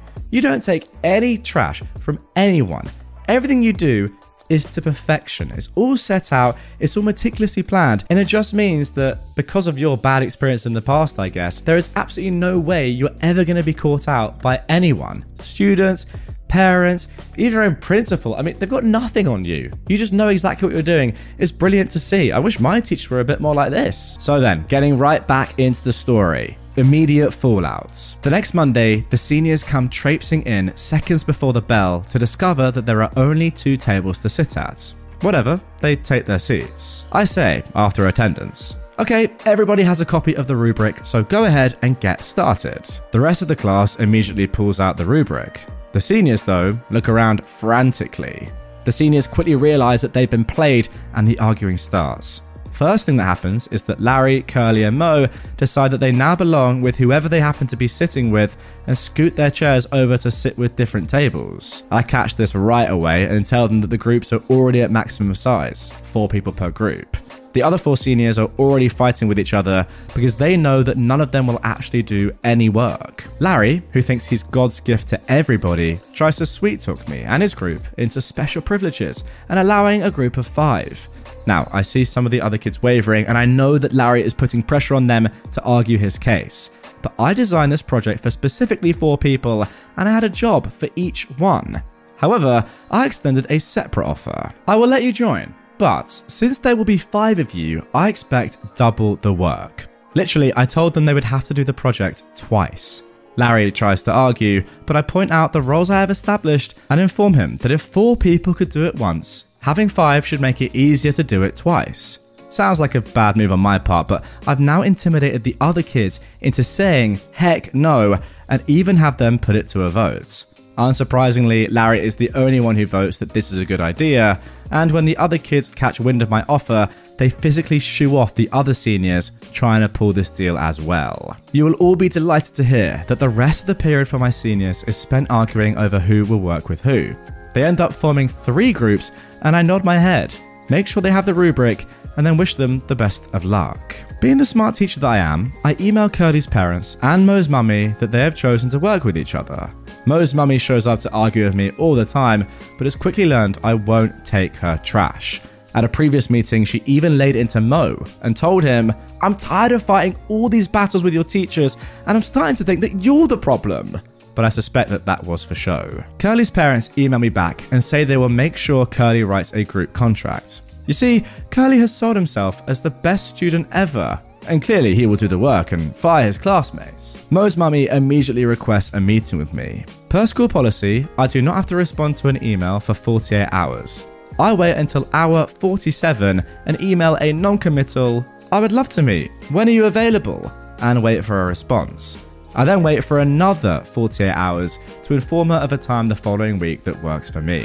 Now, some of the other senior parents have emailed me angrily, demanding why I let their kids choose to work with the bad kids again. I had to inform them I didn't expect all of them to be absent. Immediately, some of my seniors get burned at home because they ditched. Just try to help them pass, which I agree to. Some of them need this class for graduation, after all. Mo's mummy, on the other hand, shows up ready to wage war. She starts by demanding that I put Mo in a different group. I decline, because the project has now been going on for a week, and that wouldn't be fair. She demands that I add him to another group, though. They're all full, though, and students have already done the lion's share of the work. She then demands that I let him work by himself with an extension. I gladly offer him an extension and slide a copy of the rubric over to him, and he goes white. At this point, he knows that he's never planning to do any of the work. In fact, I know that his group hasn't even started. I've got a copy of their group contract, which was hastily scribbled in pencil with no due dates on it. He starts arguing with his mum that he'd rather work with his friends and that he's upset that he got stuck in this situation. Contemplating this, she accuses me of deliberately waiting until that day to screw the seniors over. After all, it was a school-sanctioned event, and I'm being a douche about it, and she'll go to the board with her story. Wrong. The joy I get from all of my prep work is shutting down BS like this. All 7 of the seniors hung out on ditch day at her house and told her that the principal had given them the day off. Even better, they called in and pretended to be their own parents so that it was an excused absence. He is immediately busted and his mum flips her switch and jumps all over him. You see, she can keep pressing me on this issue, but I now have evidence that he pretended to be his own dad, and that is a suspendable offence. I buy myself into her graces by telling her that I had no idea that senior ditch day was that Friday, but I gave her kid a free extension on the homework that was due because I thought seniors deserved their own traditions, blah blah blah. She buys it. Also, I can prove that I emailed him and her and gave them plenty of notice before Monday morning that they needed to pick groups before something like this happened. Obviously, once I found out about ditch day, I tried to give her precious treasure a heads up, but I don't know why he didn't take it. She makes him open his email. My email is sitting there, unopened, and I have won this battle. She thanks me and takes him home. Class morale is super high, unless you're one of the seniors. A week before the project is due, neither group has actually started, and the HMS class average is about to hit an iceberg. The project comes due. It comes as no surprise that my enterprising seniors have turned in easily some of the worst work ever. One group got into a text argument the weekend before it was due and made one of the kids do all the work. Mo and Curly are in this group. The other group, with Larry, has also turned in a steaming pile. I make sure to grade these two projects first because I know the fallout is going to be big. All the seniors dropped at least one letter grade. A couple dropped 2. This is 4 weeks before graduation. Larry appears to take his F- in stride. They got something like a 10% on it, so I know he's plotting something. Curly's parents demand a meeting, and so does Mo's mummy. Curly's parents are super upset that they got a bad grade, and demanded to know why. What they didn't know was that I'd already met with the student who did the entire project, Paulie, and his parents. I informed Curly's parents that I'd seen the text exchange between the seniors that pretty much ended up with, "You frickin' do it." Curly refused to turn over his phone to his parents for confirmation. I also show them Curly's project and hand over the rubric. Mum and Dad are not happy. You see, Curly has been blaming everyone else for his mistakes since the dawn of time, and his parents have bought it completely. Until today. Dad pointedly asks, "Which part did you do?" And this causes Curly to spout actual tears. I then pull up a spreadsheet of all of the group project scores from the year with no student data, and have highlighted his scores, which are among the worst. The purpose of this was to use data to prove that their son, frankly, never does the work. Curly is absolutely destroyed by this. His parents kick him out of the conference because they're tired of his excuses and ask me what they can do. I tell them I'd be happy to offer one-on-one tutoring and that he can still pass the class if he does his homework and gets a B on the next exam. They agree to this, we all shake hands, and they leave. Curly's story largely ends here. He never shows up to tutoring, and I email his parents. After 3 emails, his dad finally responds with, "His mum and I have decided that he needs to learn to be an adult and are leaving him to his own devices. Thank you for your efforts." Curly will spend the rest of the semester doing little to no work. Because he's grounded at home, he's now just watching YouTube videos on his phone during school. The ripple effect is glorious, because now Curly is doing this in all of his classes. I speak with his teachers and they all email that he's quit doing work in class and get the same reply I did rather than the vehement responses they're used to. When Curly fails his classes, he still graduates, but his parents have informed him that they are no longer paying for his college and it's time to get a job. Mo's mummy flips her lid and demands answers. Unfortunately, Mo is in the same group as Curly and she gets the same answers from me. Strangely enough, once she's exhausted every effort and attempt to somehow blame me for this, she admits that she knew Mo was part of bullying the lone senior and that he should be ashamed of himself. She deliberately tried to play me, but outed herself once she knew that I already knew everything. Super annoying, but I do agree to help tutor him one-on-one, which makes her happy. Long-term fallouts. Mo's mummy is emailing me every few days now. Is my son doing his work? Did he get help with his homework, etc.? Non-stop, but she knows better than to fight with me. Larry is unusually chipper and is no longer doing his work. I found out that Larry is supposedly going to a college where he just needs to maintain his GPA over a super low number. He claims an F in my class won't change anything, so I make sure he doesn't distract the others. Mo shows up only occasionally, but strangely enough, Larry pops in just to say hi whenever Mo is getting help. I can't fathom why he does this, but suspect he's up to something and already have a backup plan in place. You see, Mo's mummy is nuts, and I make sure that there's always another person in the room with me when I tutor him. Anyway, Mo's mummy is constantly checking in. I start waiting 48 hours between emails, because I can, and she starts dropping by in person, unannounced, to check in on him, but really me. She's been acting cagey lately, and I'm starting to suspect something. It's frickin' Larry. Larry is a friend of Mo's, so he's been in her home, feeding her made-up stories to convince her that I've been emotionally abusing Mo when other students aren't around. Stuff like I was calling him the R word after school, etc., and then telling her, "You could even have the school check the cameras to see that I'm there." This starts a whole thing where Mo's mum is now demanding answers from admin.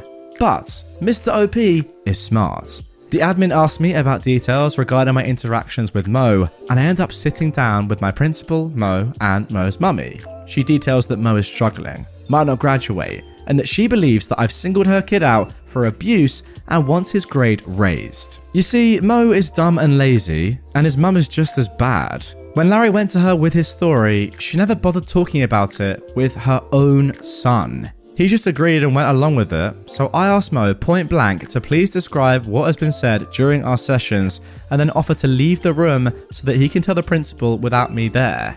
She tells me to stay because she wants me to hear from her son what I've done to him. What neither of them knew was that I was a mentor teacher. That meant I had a first-year teacher as my mentee. Not a student teacher, but a new hire that works with a veteran teacher to learn the ropes of our school. And I had her working on grades and such in my room after school. You need so many contact hours on the days I agreed to meet Mo. She was young, so Mo thought she was another student and never questioned it and couldn't even remember that she was in there. My principal already had statements from her detailing my interactions with Mo, and Mo was unable to give any actual details and suddenly forgot what had been said to him.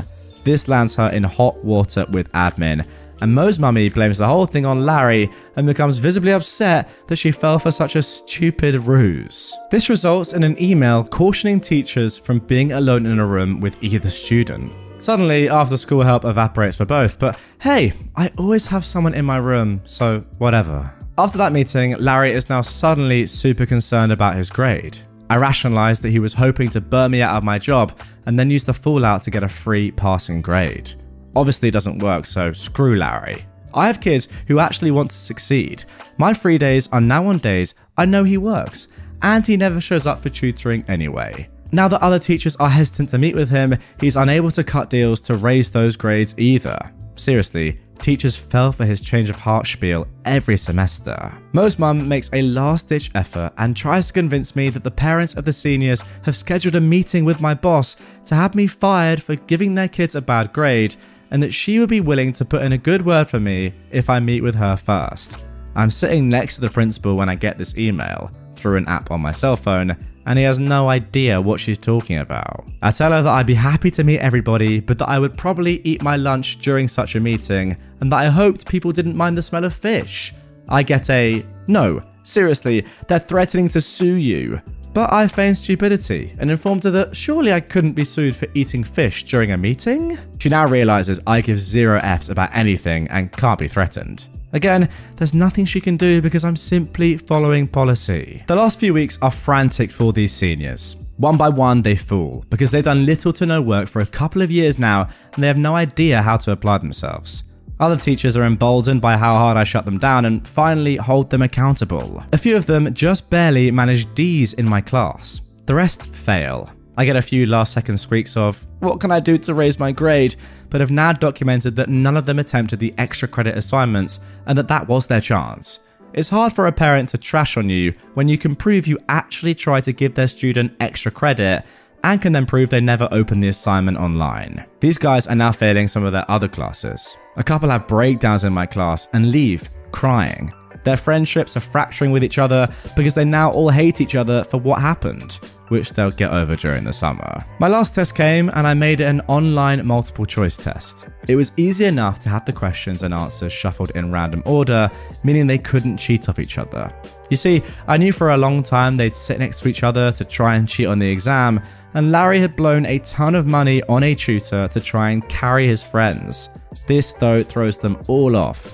And when Mo's mummy accuses me again of trying to trick her kid with a much harder test, it was easy enough to shoo her away with a simple email. Larry passes the exam, but his grade moves up to a meager D-. Finally, the results. Of these 7 seniors, 1 didn't graduate and had to transfer schools. His parents were embarrassed that they paid to fly the whole family out for a graduation that he didn't get to take part in. 2 of the seniors lost all of their scholarships and could no longer attend the schools they wanted. Their fallback plan was to attend the same school together and become roommates, which they did with 3 of the other seniors, including Mo. I do have some other stories, because I still work at this school and occasionally hear from the kids who graduated. Larry's college was not happy with his final GPA. I'm not sure what his long game was, but it sucked. The college kicked him out before he could even start, and I found out his huge web of lies extended to his parents too. He toured Europe over the summer and tried to surprise his parents by coming home instead of going to school. Apparently, they kicked him out immediately after because they were selling their house to get a condo somewhere else. Remember, they travel for work all the time now, so wanted to downgrade. Last I heard, he made up a story that he joined the military but got released due to a made-up illness. I say made up because I heard this story from 3 different people and each one was given a different disease. Curly's parents relented and decided to pay for Curly to go to college after all. Curly got kicked out halfway through the year though, got busted more than once for underage consumption, and they then kicked him to the curb after living at home for a year and refusing to get a job. Last I heard, he works in a vape shop. Mo went to school and used his book smarts to try and pay other kids to do his work for him. His mummy is rich. When that failed, he faked his grades to get his mum to keep footing the bill. Eventually, the school kicked him out and he moved back home. The story his mummy told a friend of hers, who I ran into at a school function, was that he decided he'd rather be an entrepreneur than go to college and that he bought a drone to film weddings with. Last I heard, he was acting as a distributor for his weed dealer, but had moved up to selling acid on the side. His mummy thinks he works weddings. One senior went to college with his friends and immediately realized he needed to change. He quit hanging out with his friends and, last I heard, graduated with honors in a lucrative field. He emailed me once to thank me for challenging him in high school because it prepared him for college. So that was nice. So that's it. That's the end. Thanks for reading. And if you ever had a teacher you loved, send them an email. We love hearing from our children. Wow. And there we go. That is the end. What a story. Again, immediately, I just want to say to OP, the way you deal with these people is just phenomenal. I don't know how you do it. You just do it with such calmness. And you just know exactly what you're doing at all moments. I guess this just proves that if you really are careful in your day-to-day workings and you back yourself up and you make sure that you always have evidence and you're just a good person that does things to the letter of the law, then you can always cover yourself no matter what happens. I will say the way you handle the parents, in particular Mo's mummy, is just actually brilliant.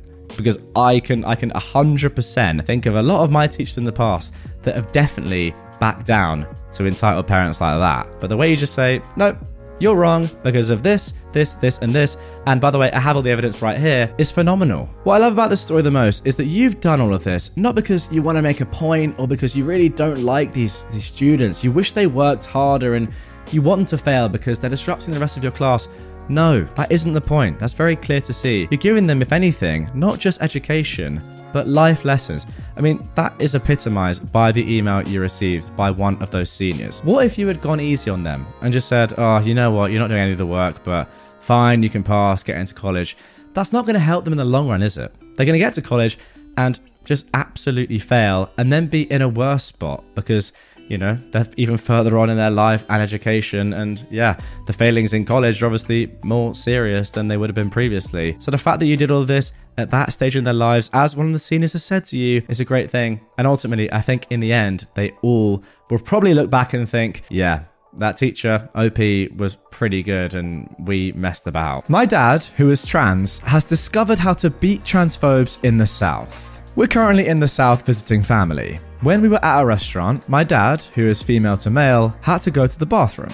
I'm still not entirely sure how, but a guy in there determined that he was trans and went shouting to the barman to kick my dad out. My dad, instead of trying to win that argument in a bar full of Southerners, decided to go the complete other direction. He channeled his inner Southern righteous fury and went off on that man for accusing him of being a transgender, demanded that he be kicked out, and called the guy an agent of Satan. Long story short, it worked. Got the other guy and his family kicked out and got a free beer for his troubles. I thought this sub would appreciate that. Well, there we go. That is absolutely genius. Now, of course, not the ideal way of going about it. I mean, ideally, you'd be in a spot where you can just say to the barman or landlord or people in there, by the way, someone is being transphobic to me. Can we get them out? But yeah, as you say, in Southern America, maybe that's not possible. And if you want to get someone kicked out and you don't really mind about the ethics of how you do it, then sure. This was great. I mean, it worked a treat. Fair play. I mean, it's literally one of the biggest Uno reverse cards I've ever seen. No, how dare you call me trans? The fact that you've even done that is punishable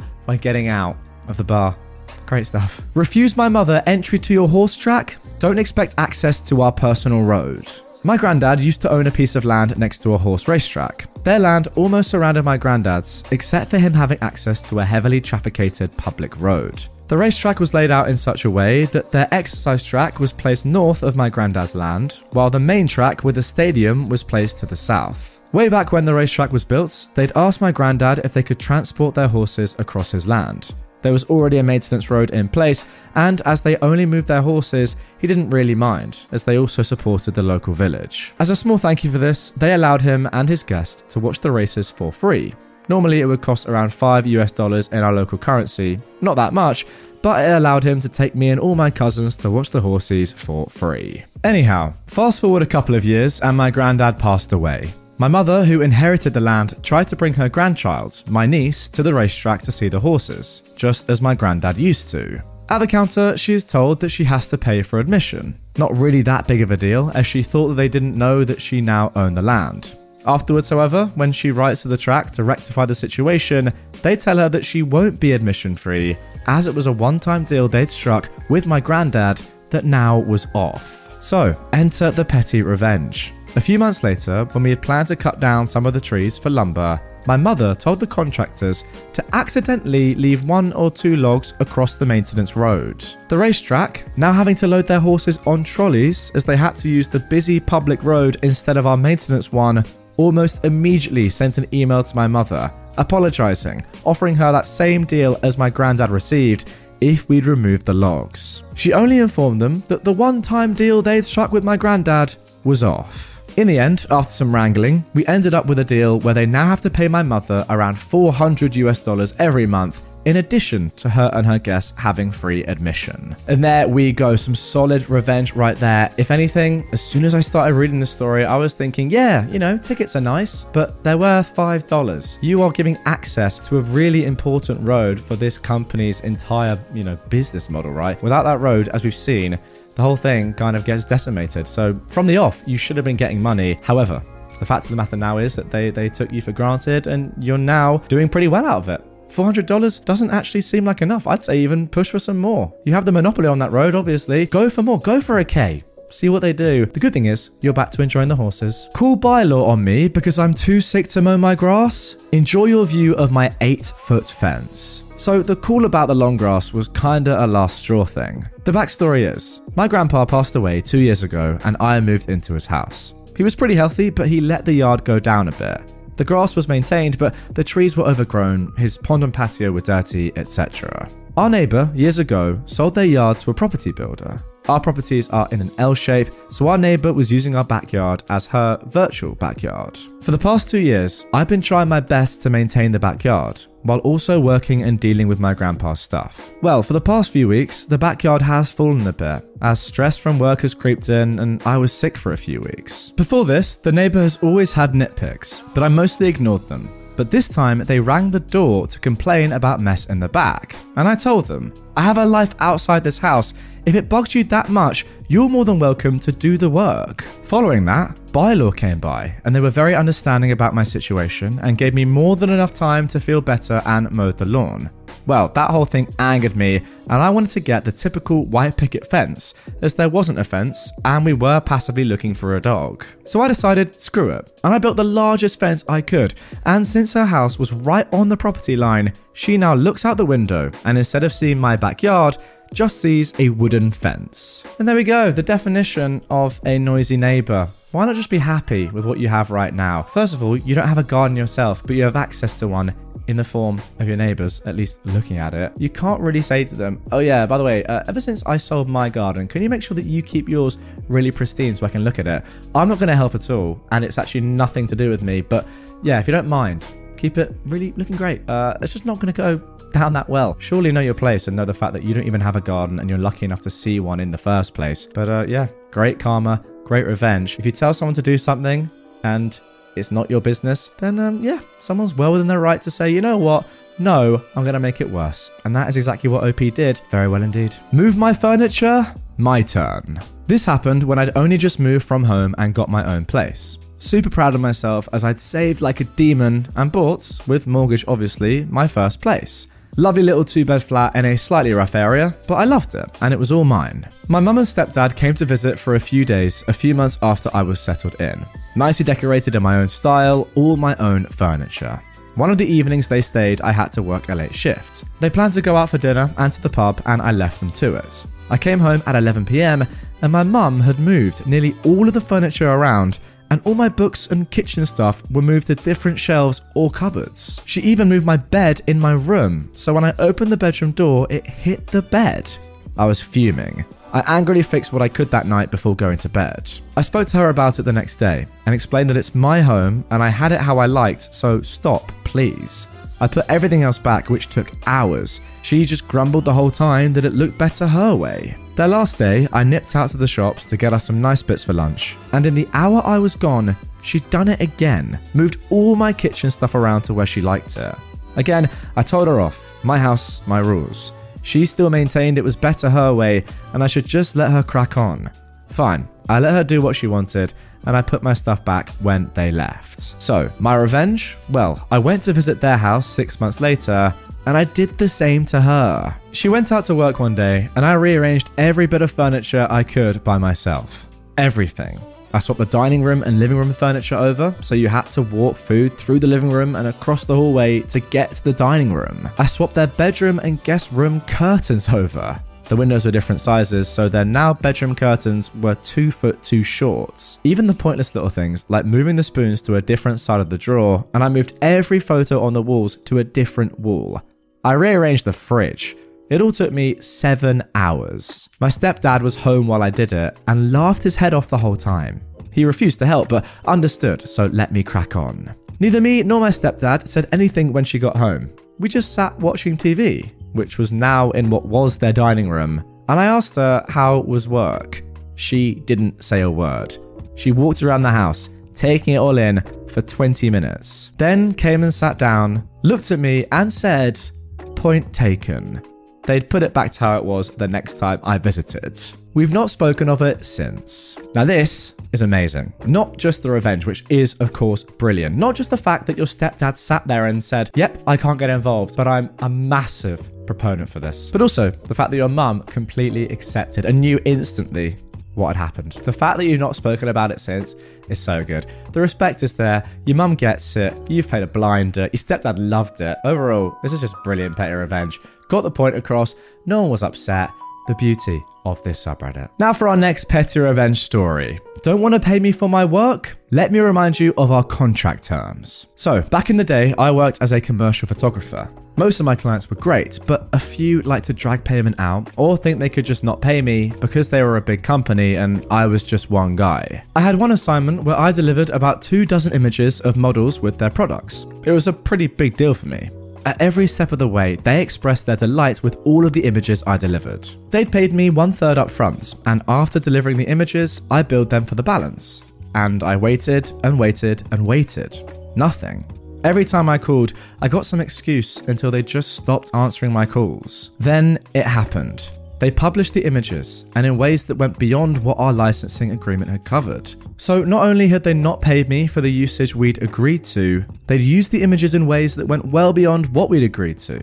They still weren't answering or returning my calls. Okay, they want to screw around, they're gonna find out. So, one of the things in my standard licensing agreement is a condition that says, licensing is contingent upon payment in full. So by not paying me, all of their usage is considered infringement, not just the usage outside of our agreement terms. One thing I did when setting up my business is establish a good relationship with a lawyer. It helps that my cousin is a lawyer with good friends. So I call my lawyer and detail everything that's gone down. He sends them a letter letting them know we intend to sue for infringement since the images were never licensed, and that the penalty is like $150,000 per image and block their use of the images altogether. I know they got the letter because they called me freaking out, offering excuses. We were in the process of paying you. It had been 3 months past the due date, accusing me of poisoning our working relationship. Well, if you wanted a good working relationship, you would have stuck by our original agreement and paid me. I ended the call by telling them they needed to deal with my lawyer. They must have consulted with their own lawyer, who evidently told them just how screwed they'd be if they went to court over this. In the end, I settled for less than what I asked for in the initial demand, but it was far more than if they just paid me and negotiated for the additional usage. Oh yeah, seems legit. Haven't paid for 3 months, but then as soon as you put it on them, oh no, we've been in the process of doing it. Payments take 3 months sometimes. You know what? I work with, or at least have worked with in the past, a lot of brands across a multitude of my own media. This channel you guys would have seen on the likes of Spotify, Apple, etc. And to be honest, it's pretty obvious which ones are messing you about and which ones aren't. And sadly, some of them do. I can't lie. Some of them take ages. Now, the majority have a policy of either 30 or 60 days to pay invoices, which is completely fair. But a lot of them actually just pay in like a day. When you ask them, they just do it because that's all it takes. It's the same as me paying you, a friend or a family. Yeah, they might have to expense it and go through some formal stuff within their company, but the actual payment literally takes a day maximum. I mean, even internationally, a few days maximum. So the fact that they're waiting 3 months and then coming up with this BS just proves that it is BS. And yeah, the good thing is you got more than you would have done in the first place. Ultimately, they wasted their own time and their own money. And yeah, came across as pretty stupid. OP, well done. Car salesman talks himself out of a sale. About 7 years ago, I, 26 at the time, got a new job, which meant we didn't need our 2 cars. So my wife, who was 27, decided that we would sell both our cars and buy a bigger, nicer single car. We both had well-paying and stable jobs, and additionally had the support of a low-interest loan from parents to fund a purchase. We did our research extensively and decided that there were 2 options for us: a Ford Mondeo or a Kia Ceed, with our preference for the Mondeo. We'd worked out all the financials and had the spreadsheets to calculate that we could afford both, second-hand. At this point, we found our local dealerships and booked appointments with both to test drive the cars so that we could make a final decision. We arrived at the Kia dealership and all went fine. We liked the car and the salesperson was helpful. We happily trundled across to the Ford garage for our appointment and were met by John the salesman. John was an old white salesman who'd clearly been selling cars for years, and he'd clearly made a snap decision about the young couple in front of him. John sat us down at his desk and proceeded to tell us how expensive and exclusive the Mondeo was, and he wasn't sure we'd be able to afford it. He asked us our budget and we told him, but he didn't seem to accept it. He wanted us to tell him our salaries and other financial data, and we refused, saying we just wanted to test drive one. He told us he couldn't let us do that unless he knew we were serious buyers. We even asked if we could at least see inside one, and he refused that too. We left and walked back into the Kia dealership and bought the car we test drove earlier, and we were very happy with it, keeping it for the next 6 years. This wasn't enough for me though. I took a picture of the Kia and sent it to the manager of the Ford branch to say that we'd bought the Kia because of the actions of John. The reply from the manager was surprising. He replied that he was devastated because their margins were so tight and explained that John would receive a reprimand for losing them money. So, moral of the story, don't judge a book by its cover. Now this, to me, is just as simple as bad salesmanship. Don't you think? Like, even if you're not entirely sure, even if you think, okay, it's more than likely these guys can't afford it. Why don't you just do it anyway? Give them the benefit of the doubt and say, you know what? Yeah, go for a test drive. Aren't there, I don't know, some sort of finance plans that you can put in place, payment plans as well for people that don't have the cash outright? I mean, there definitely are. And for that to take place, or for you to offer that, must be kind of feasible, right? To people that don't have loads of money or don't seem really wealthy when you first look at them, or are in their mid-20s. I mean, it's pretty ridiculous. A Ford Mondeo isn't the most expensive of cars out there. I get it more if, you had 2 random teens who are like, any chance I can test drive a Ferrari today? Then probably you're going to be like, okay, let's not make that happen. But given the spot we now know that John and the company were in, this branch anyway, surely it's in your interest to say, yeah, let's do it. What are you losing out on? A bit of time, half an hour driving about, looking inside a car. Really? Is that not worth it? Ultimately, yeah, John deserved to be reprimanded. Maybe he just couldn't be bothered. Nonetheless, whatever it is, that's very poor from John. Now for our final petty revenge story of this episode. Want to charge us extra for something that didn't happen? Have fun with your reviews tanking. This happened a few years ago. My girlfriend at the time, now wife, and I used to vacation in Asheville, booking cabins through a rental company. She grew up there and loved it. Plus she had friends and family in the area that we would visit while there. One of the rules the company had was that no extra guest was allowed to stay overnight, or there'd be a fee. This rule never bothered us, as we never planned on having that. But we did invite a couple of my girlfriend's friends over to hang out for a little while. They got there around 7 or 8 and stayed until about 11 before heading home. We finished the trip, had a great time, and went home thinking all was good. A couple of days after we got home, I got an email from a woman in the rental company who claimed that their maintenance guy saw that we had people stay over and we were being charged an extra $200 for breaking occupancy rules. Next came a back and forth between her and I, where I told them nobody stayed overnight and that they left around 10:30 to 11 p.m. But she claimed to me that occupancy is anyone being in the cabin at all, which made no sense. I looked up the legal definition of occupancy, which did not side with her, but she told me it didn't matter, and they'd charge me the extra $200. Cue the revenge. Between my girlfriend and I, we got about 8 people with 20 different Google accounts, all leaving 1-star reviews on the company's Google page. This took their rating of around 4.4 all the way down to the mid 3 stars. It was a local company. Well, someone higher up must have gotten wind of this, and they knew exactly who did it. Within a couple of hours, I got several emails from the original woman and her supervisor apologizing for the misunderstanding and asking how they could get us to take down the bad reviews. After telling them it was clearly not a misunderstanding, I told them to kick rocks since they wanted to treat us that way. And long story shorter than it could be, we ended up getting an offer of $200 off our next visit if we took the reviews down. And they obviously refunded me that extra $200 plus another $100 off that stay. Karen, I hope you understand what occupancy means now, if you still have a job. And there we go, an age-old revenge to finish up this episode. Nothing worse if you're a company than seeing your online rating. I mean, we all know how important trust is and online ratings are these days in the modern world. Just absolutely tank. I mean, 4.4 is not great to begin with, but seeing that go below 4 to the mid 3s, you're not getting any business from anyone who checks up online and sees those reviews.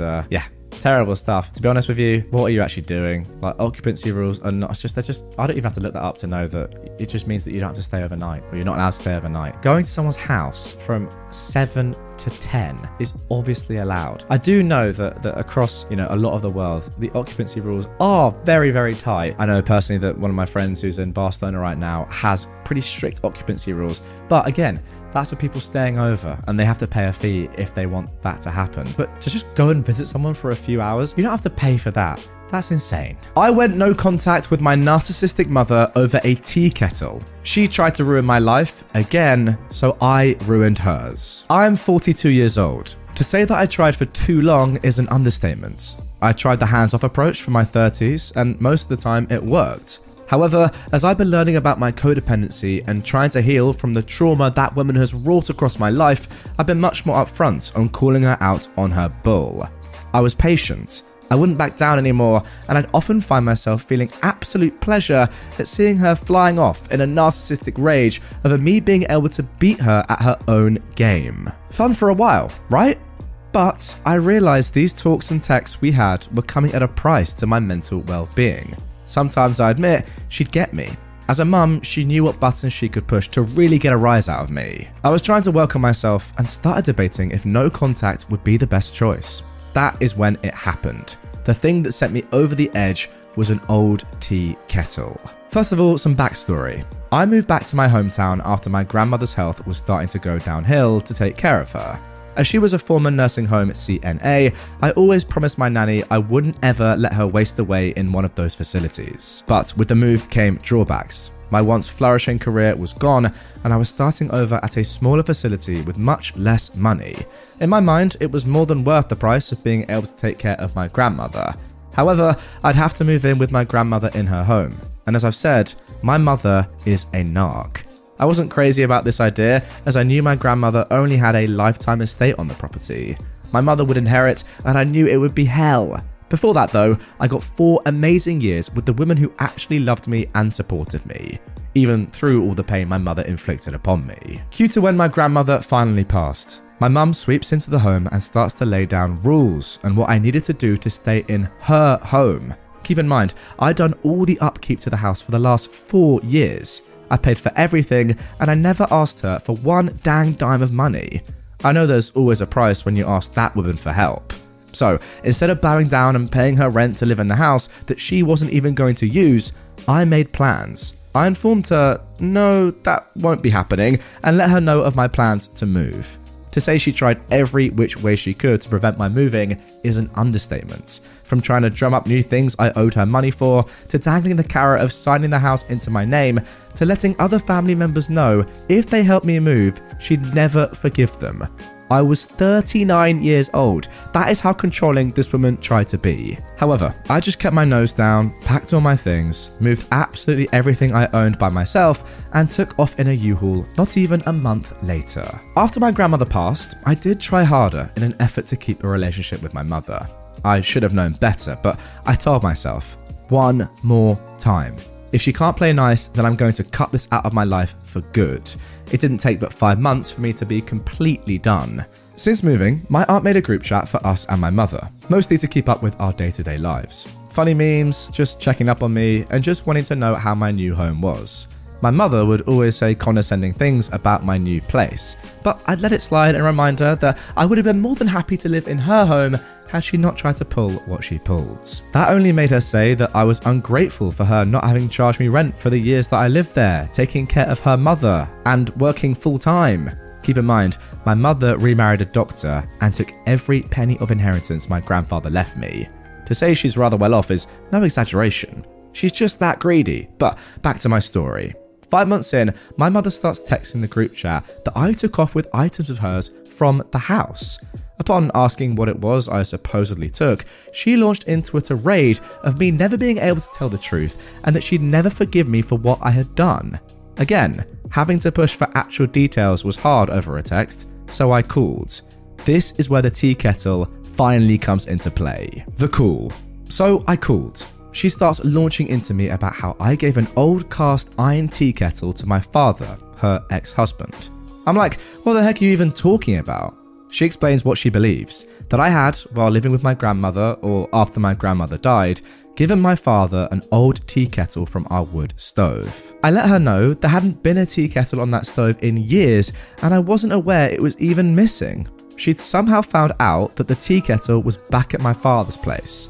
Now, if you have a narc in your life, you know how they absolutely adore to twist history to their liking. This tea kettle was in my father's family for generations. I grew up knowing this, but my mother simply took it with her in the divorce to hurt my father, as family heirlooms meant a lot to him. So I kept explaining over and over again. I had no idea what she was talking about or how Dad even got the tea kettle. After screeching at me for a while, I finally told her that I wasn't entertaining this notion of hers. I would call my father myself to figure out what had happened.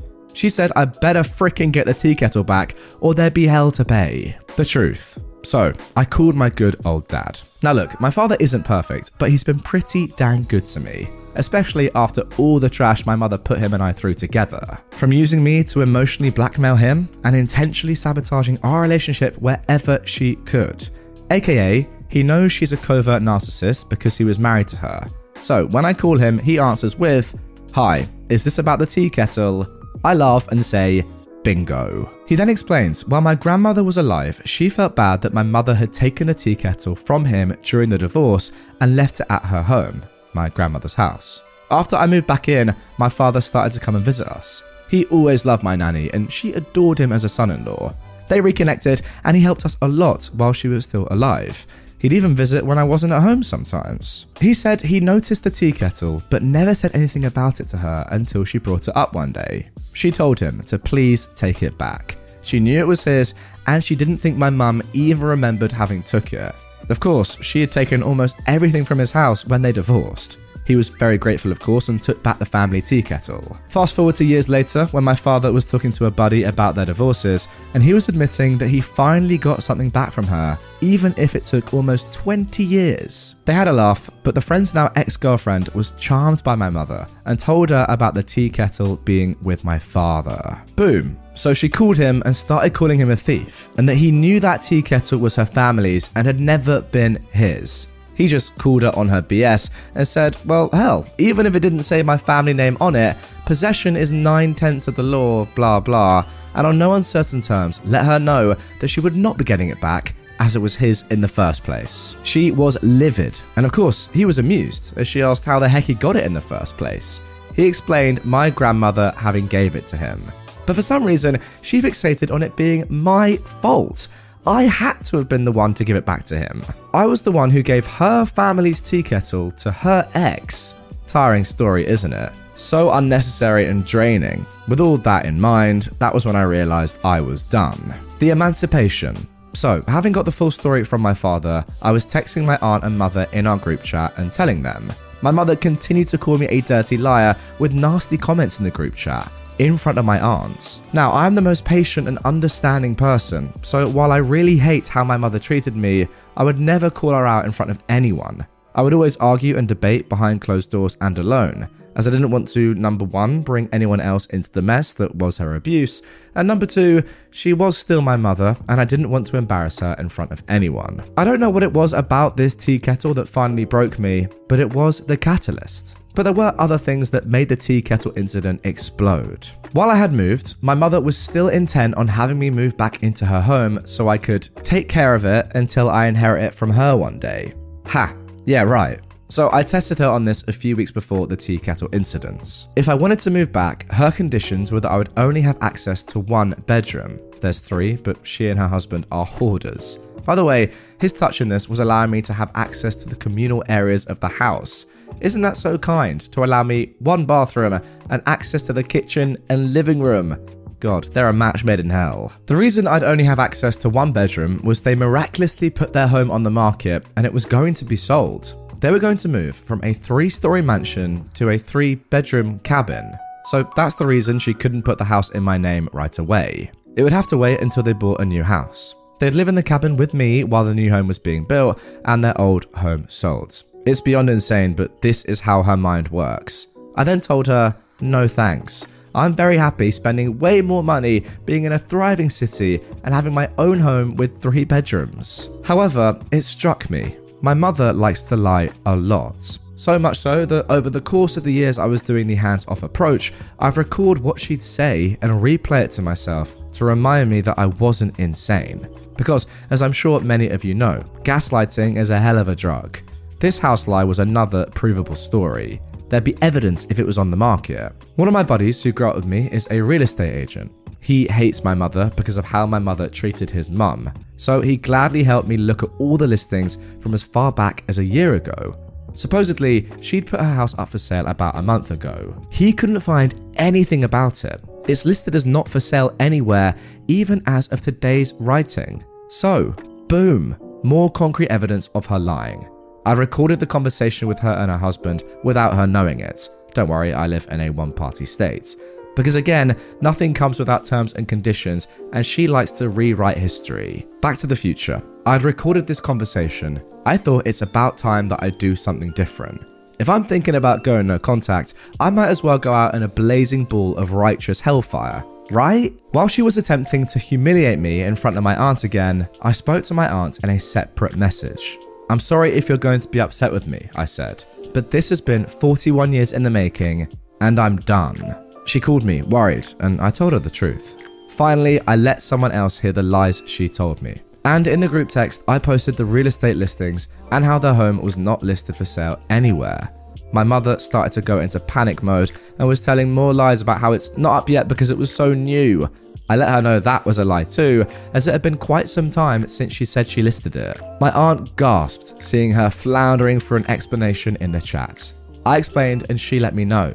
No matter what, she still loved me and understood how after years of abuse, I finally had enough. The fallout. So, as a narc usually does, she went on her rampage and started to blacken my name to everyone in our family and in our hometown. Not a big deal, I don't really like my hometown. The few people I keep up with are lifelong pals. They know the private monster my mother can be versus the public persona that most people get. But for years, it had been building. I had a lot of proof. However, I was trying to allow her to behave and back off. I'd not answered her since the night I posted those listings to my aunt's group chat. But I was getting nasty messages from the flying monkeys about what a terrible daughter I am. I finally texted and let her know. Unless she backed down and stopped this campaign against me, I was going to do something to her for how she's poisoning my name and reputation. I knew from reading about narcissists that this was coming, so I prepared. When she didn't stop, and a preacher I had never spoken to contacted me via Facebook to attempt to shame me into talking to her, I saw red. I did it. I went full scorched earth. I made a huge group chat with all of my contacts in my phone, all our family, some of her friends, some of her ex-friends, her husband's family, his kids, many people in our community, that preacher who decided I was a horrible daughter, just many who believed her lies. Most of these people had turned their backs on me anyways, so I didn't feel too bad when I sent them all the nasty things she'd said about them to me in texts, voicemails, and the phone recordings I had. I didn't realize how much I had saved, all just to keep my own sanity with her gaslighting me. And I sent it all. At the end of it, with the story about the house being for sale and the latest lie fest she'd concocted shown, my father, who was also in the group chat, took a picture of the kettle. He asked in the chat, was this really worth it? Many of these people had also wronged him in the community due to the lies my mother spread about him after their divorce. He and I then left the group chat. The conclusion. Suffice to say, that ruffled many feathers. Many of the people in that group chat were upset at how my mother had spoken about them. A lot of them blamed me for being a horrible daughter, but some have apologized to me. I don't care about them. I care about the damage I finally inflicted on the woman who hurt me over and over again with no conscience. I landed a blow to the weakest part of herself, her public persona. Her ego took that hit, and now she can truly be the victim she's always claimed to be. All of this could have been avoided if she didn't lose her goddamn mind over an old rusty tea kettle that's worth nothing but sentimental value, and not even to her. That tea kettle was just a conquest to her, a token of victory over her ex-husbands. I went no contact that day. I've also cut off many of the relationships from the people in that chat, even if they apologized. It's not that I don't forgive them, I just don't miss them. Maybe I'm a horrible person for doing what I did, but I can't lie and say it didn't feel good to finally show people what she's really like. I spent so much of my life trying to be the good daughter that when I finally broke, I broke hard. I hope you don't judge me too harshly for my actions, but if I had to do it over again, I'd pick the same every time. And there we go. That is it for that whirlwind of a nuclear revenge story. Where to even begin with this? The fact that this has gone on for your entire life just makes me feel honestly so bad for you. I'm so lucky that my parents are just very good in general. They're just good people. They let me get on with my own thing. They would do anything for me. They're very selfless. I do take that for granted a lot of the time. I'm not going to lie. Perhaps with age, I'm understanding that more, how good they've been to me across my life. But wow, it really hits home when you read something like this. Someone that has, for 41 years of their 42 years of life, had to deal with someone like this. And only 4 decades later, after being born, have they finally managed to get over this monumental, hurdle in their life. Think of the lasting damage that this woman has had on her very own son. It's ridiculous. I caught my partner cheating, so I covered his whole house in glitter. That is literally it. I caught him cheating by looking through his trash, literally, emails, and found some pretty graphic emails from the other woman. Confirmed he was with her that day through his Google Maps tracking. So I got every bit of loose glitter I owned, and I went to his house and scattered it. In his bed, his couch, his chairs, his toilets, his clothes, his iron flat-top stove. I know I'll be okay, and I'm going to heal. But guess who probably won't ever be able to fully get rid of all the glitter? And that right there is the beauty of petty revenge. Sometimes revenge can be so simple, yet so sweet. Let's carry on. Now for our next story of petty revenge. Angry lady yelled at a special needs person at the gym, so we did a bit of trolling. This guy named Michael has Down syndrome, and he's at the gym with his father 4 days a week around the same time. He is very nice and positive. He yells encouragement and compliments to people working out. When he arrives at the gym and if he sees me, he yells very loudly, something like, "Hey, how are you? Glad I can see you." And if he likes my shirt, he tells me he likes it and the things he likes about it. Michael is a genuinely good person, and I love seeing him when I work out. When he's working out, he makes loud ooh sounds that sound like a cow going moo, but without the M part. It's very loud, especially when he's getting in the zone in his workout. If you've never seen him, you'll look up, see him lifting like a beast, and being the mature adult you are, can tell he has Down syndrome, mind your own freaking business, and go back to your workouts. Apparently, that was too hard for someone this evening. A lady with her training group, about 5 people total, was working out next to Michael. How the gym is laid out, the aerobic stretching area is next to the dumbbells. Still plenty of room for everyone. Michael is doing his thing, having a great workout, but he is getting very loud. His father is nearby working out on the machines near the dumbbell area. One of the ladies gets annoyed and walks up to him and yells at him to keep it down. I know the father. We have similar jobs and talk sometimes about work. We both made eye contact and our eyes widen. We're both thinking, what the frick is wrong with her? Michael isn't hurting anyone, and almost everyone has headphones on anyway. Michael said, okay, very loudly. That's just him, but it felt like a hilariously smart-ass response. Everyone gets back to their workouts. Michael obviously is just as loud as ever making those noises. The lady gets angry again, walks up to him, and literally yells at him to keep it down. The father is understandably angry, walks up to her, tries to explain to her that he's special needs and doesn't mean to be loud. They argue for a bit. I couldn't hear everything they said, but the conversation ended when the father yelled extremely loudly, "He's R-word, what the frick do you want from us?" Everyone stops working out and looks at her. Her face turns bright red and she's sulked away. Everyone goes back to their workouts. Yeah, not entirely sure with the dad's use of the R-word there about his own son, but I guess he's that infuriated that he's just trying to make a point to the woman. I don't know, not a word I would have chosen, but hey, I'm not in the story. So now for the petty revenge part. My workout buddy and I decided that we really needed to work our abs, so we did some sit-ups in the stretching area, next to their group, and we grunted loudly when we got to the last few reps. They said nothing to us though, but we still had fun. Ah man, you've got to be a pretty terrible person to ever have a go at someone with Down syndrome. I mean, what are you doing in that situation? Especially given the fact that it's a gym. Gyms are pretty loud anyway. And Michael's just having fun, doing what he loves, lifting weights, being a beast, as you said, OP. Let the man have some fun and let him get jacked. Oh, and also, of course, great petty revenge from you and your mate. Just letting them know how absurd they're being. Made a road rager pay for his actions. So something bizarre happened on my drive to work a few days ago, and I still think about it. There was this car that was aggressively weaving between lanes, sometimes with zero warning or turn signals, and at one point he tried to get into my lane, but I was already next to him. He still tried to merge and nearly ran me into the left median. I had a car in front of me and behind me, so I couldn't brake too fast or speed up, and I wasn't in his blind spot. So instead, I honked my horn, but he still tried to get in the lane. He ended up getting behind me and tailgating me aggressively. And I'm like, whatever dude, I'm just driving to work. This isn't Fast and Furious. You're in a Lexus. Eventually, he got in front of me, and I thought it was the end of it. Wow, "You're in a Lexus" there goes down as one of the all-time great lines. Phenomenal. But this guy made me his enemy, because after that, he did not let me pass him. Ever. I simply did not care. I was too tired for antics. But anytime I changed a lane, he'd change with me, and then slow down to slow me down. And for a while I thought, am I imagining this? So finally, an exit for the toll road was coming up on the right. And I was like, screw it. I'll take the toll road, get away from this guy. And I sped up to get into the exit lane. But this guy went all the way from the left lane into my toll road lane. So I was like, you had no intention of being in this lane. I don't think I'm imagining things anymore. So I stayed a good distance back, waited for him to get kinda into the curve of the exit lane to the point where he was committed to it, and I immediately changed lanes and got out.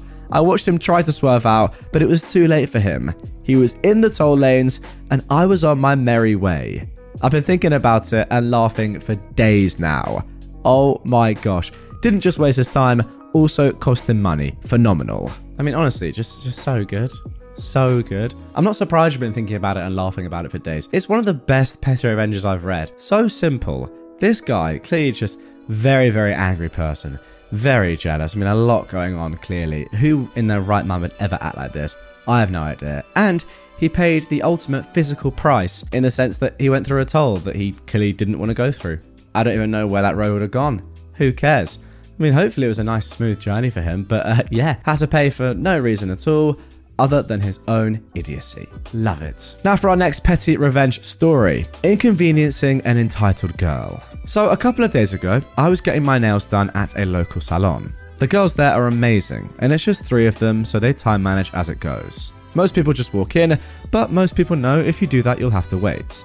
They'll usually say come back in X amount of time and we'll be ready for you. I had an appointment and still ended up waiting a little. No big deal, they were slammed. In that time, 3 people came in and their names were written down as next in line, as well as 2 girls already waiting next to me. So, 5 people after me. I finally sit down to get my nails done, and it's a simple manicure with no polish. One girl was doing pedicures on a couple, and the other had just started a full set. As soon as I sit down, this teenage girl comes in with her parents and seats herself at a table without saying anything. Her parents then walk up to the lady who was doing my nails and say, and I quote, "Her flight leaves in 5 hours, and we have to leave in 1 to make it on time. Her nail just broke. Fix it." Rude. So rude. Not to mention there are 5 people ahead of her. The nail lady tries to explain that, but the parents just talk over her, and the techs have a conversation about it in their language. And then the girl doing my nails nods and says, "Okay, when I'm done with her, I will fix it." Cool. I proceeded to then ask for a dip manicure with nail art and the deluxe spa package. The hour was up, and the girl and the parents were positively fuming. They ended up leaving, her nail still broken. My nails look great, and I tipped extra. Well, safe to say you absolutely nailed this petty revenge. Well, there you go. Let's carry on. My roommate kept stealing my clothes, so I tie-dyed his. I didn't go to college until I was 21. For some reason, the fact that I was of legal drinking age made partying a lot less fun. That wasn't the case though for my 18-year-old roommate, Paul. We didn't have much in common, different courses, friend groups, etc., so we didn't talk much, but he was a huge party animal. He'd come to our dorm drunk at 2 a.m. on weekdays, and then go to his classes very hungover. He also had a girl over at least once a week, and they were never quiet. But the most notable thing about Paul is that he was a jerk. Not only that, but his family was loaded. So he was the kind of jerk who bragged about how much of a jerk his money allowed him to be. Paul was pre-law, and some of his teachers graded students based on how formal their attire was in class. Paul had 6 Oxford shirts from expensive stores, think Hugo Boss and Ralph Lauren, all in white. His wardrobe consisted only of those shirts, 4 dress pants, and a single t-shirt. One day, as I was preparing to do laundry, I noticed some clothes I hadn't worn or put in the basket recently. Now, they were clearly worn, reeking of sweat, alcohol, and a bodily fluid I won't name. Some were also stained. It was gross. I confronted Paul about it, and sure enough, he'd been wearing my clothes to party, drink, and, in quotes, get lucky. His excuse was that his clothes were too expensive to wear at parties, unlike all my t-shirts, flannels, and jeans. I yelled at him that he couldn't take my clothes without permission. He said, "Dude, it's just clothes. It's not that you can't wear them anymore." The fight was going nowhere, so I just told him to never do it again, and he agreed. But the week before spring break, Paul did it again. This time, he ripped one of my jeans. Not a small split that anyone can fix, but a long horizontal tear across the thigh. I could never wear those pants again. I thought about confronting Paul, but then I had a better idea. I was alone when I found out, so he didn't know that I knew. For the rest of the week, I didn't bring it up. Then, Paul left for spring break. He was wearing his t-shirt and didn't pack anything else since he was going home. So, I waited an hour, shoved all 6 of his Oxford shirts into my backpack, and left to spend the week with my family. Once I got to my mum's place, I started brainstorming what I'd do with the shirts. Tearing them wasn't enough. That could be fixed. Whatever I did, it had to be permanent. Then, my sister gave me a suggestion. I called a couple of friends over and we got to work. We tie-dyed every single white shirt. We chose the most vibrant colours we could find. There was no way Paul would be able to wash them off. After spring break, I made sure to get to the dorm before Paul. I put all the shirts back in the closet and left to see a friend. When I got back a few hours later, Paul was on the phone with his parents. He'd put them on speakerphone and was screaming about how someone had coloured his shirts and he couldn't wear them to class. At one point, he said he wanted to sue whoever did it. At that, his father shut him up and told him to stop complaining. He said it was probably just a prank and he wasn't going to sue anyone. After Paul hung up, I asked, "What's the matter, dude?" He looked at me. I could tell he thought I'd done it, but he didn't say it. For about a week, Paul went to his classes wearing his only t-shirts. He couldn't convince his parents to buy him new shirts, so he had to start wearing the tie-dyed ones to class until he could save enough money to get more shirts. His grades dropped, but he still passed, and Paul never stole my clothes again. Not my proudest moments, but I don't regret it. I don't really understand why Paul's getting so angry here. I mean, it's not as if there's anything to get in a twist about. No one died or anything like that, and the result wasn't a tie. It doesn't really work. But nonetheless, phenomenal revenge. Very much enjoyed it, and yeah, people like Paul are just not people you want to be associated with. The tough thing is that you have to be a roommate with him. That is tough. I mean, like, imagine you get to uni, you're a mature student, you get to college, whatever, and Paul is your roommate. That is why they normally keep the mature students separate from the immature students, let's just call them, the undergrads, because yeah, you get a lot of people like Paul at uni, that's for sure. And when Pauls are with Pauls, it's absolutely fine, they have a great time. But when Pauls are with other people that are trying to do their stuff, yeah, it doesn't really work, and tie-dyeing ultimately was the phenomenal answer. And now for our final petty revenge of this episode. How I got a terrible manager so embarrassed and stressed that she quit. I worked under a manager a few years ago who was awful in every sense of the word. She would throw personal belongings into the garbage, things like designer purses, coffee mugs, etc. Her excuse was they shouldn't be laying around in the open. I understand that, but you don't throw people's personal belongings away. This manager also enjoyed making our lives hell. She would add extra work on us from previous shifts that were short-staffed, as well as add work when governing bodies would be coming in to clean up the area. We would tell her we didn't have the already hilariously ridiculous time to get that impossible work done. She started suggesting we skip our breaks. Whenever we complained we didn't have time to complete work, she would say, "Oh, well, I never got breaks whenever I worked for 40 years before getting this position." She'd even say things like, "Oh, your breaks aren't that important." Me, being nice to people's face to a point, shouldn't have been messed with. I emailed the general manager of the building, as well as his assistants, a union representative, and our union president. I explained how our manager was treating the staff regarding our breaks, and how our belongings were literally being thrown in the garbage. Nobody responded to my email. But with the system we used, you could see everyone who saw it. So, when everyone saw it and I received no reply, I replied to the email, "Failure to respond appropriately within a week will result in this email being forwarded to the Ministry of Labour and Human Rights Board." I received 2 emails from the union.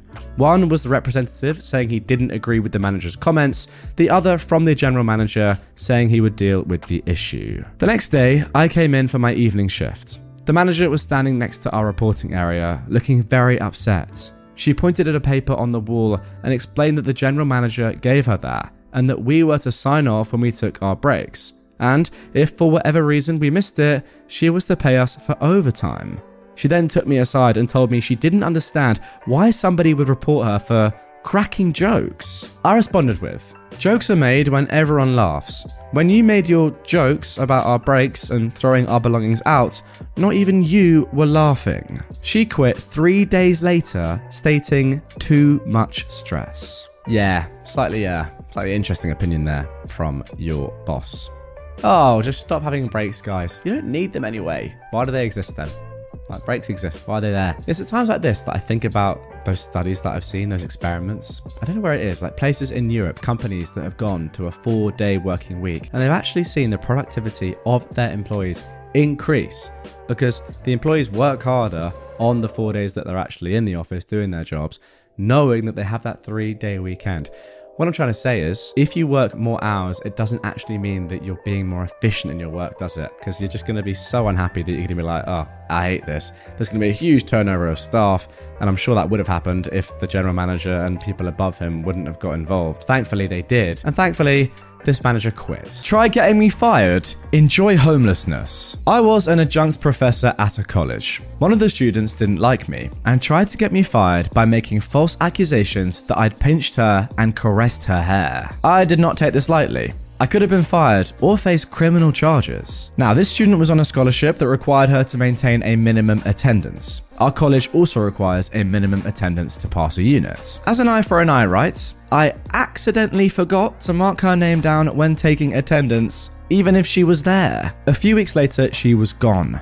I was confronted by her friend that she lost her scholarship and was now living out of her car because of my carelessness in taking attendance. Little did they know. And as a little edit, OP has said, my entire livelihood could have been ruined. How was I meant to know that she wouldn't do it again? I can't kick someone out from a he said, she said situation. Some of the students were already treating me with hostility. You know what, OP? You didn't even have to vindicate yourself to me. That final edit, whilst great, wasn't necessary. I was on your side the entire time. It makes complete sense. I don't care if someone's a student and you're the teacher, and therefore in theory you should be the wiser one, I guess the more mature one, the person in the position of power. If they are doing these sort of things to you, which can clearly cause you to lose your job and ultimately ruin your life, then I don't see why you can't do the same to them. I'm sorry, it should work both ways. It's a two-way street. A lot of the comments on Reddit are pretty upset. They think OP went too far and there were better ways of doing this. But this is called nuclear revenge, guys. I mean, come on. What do we want here? And also, her life hasn't been destroyed. Yes, she's lost a scholarship, but that's it. She can re-enter another college and she'll be fine. She needs to learn a lesson of the fact that she literally could have ruined this guy's life just from lying.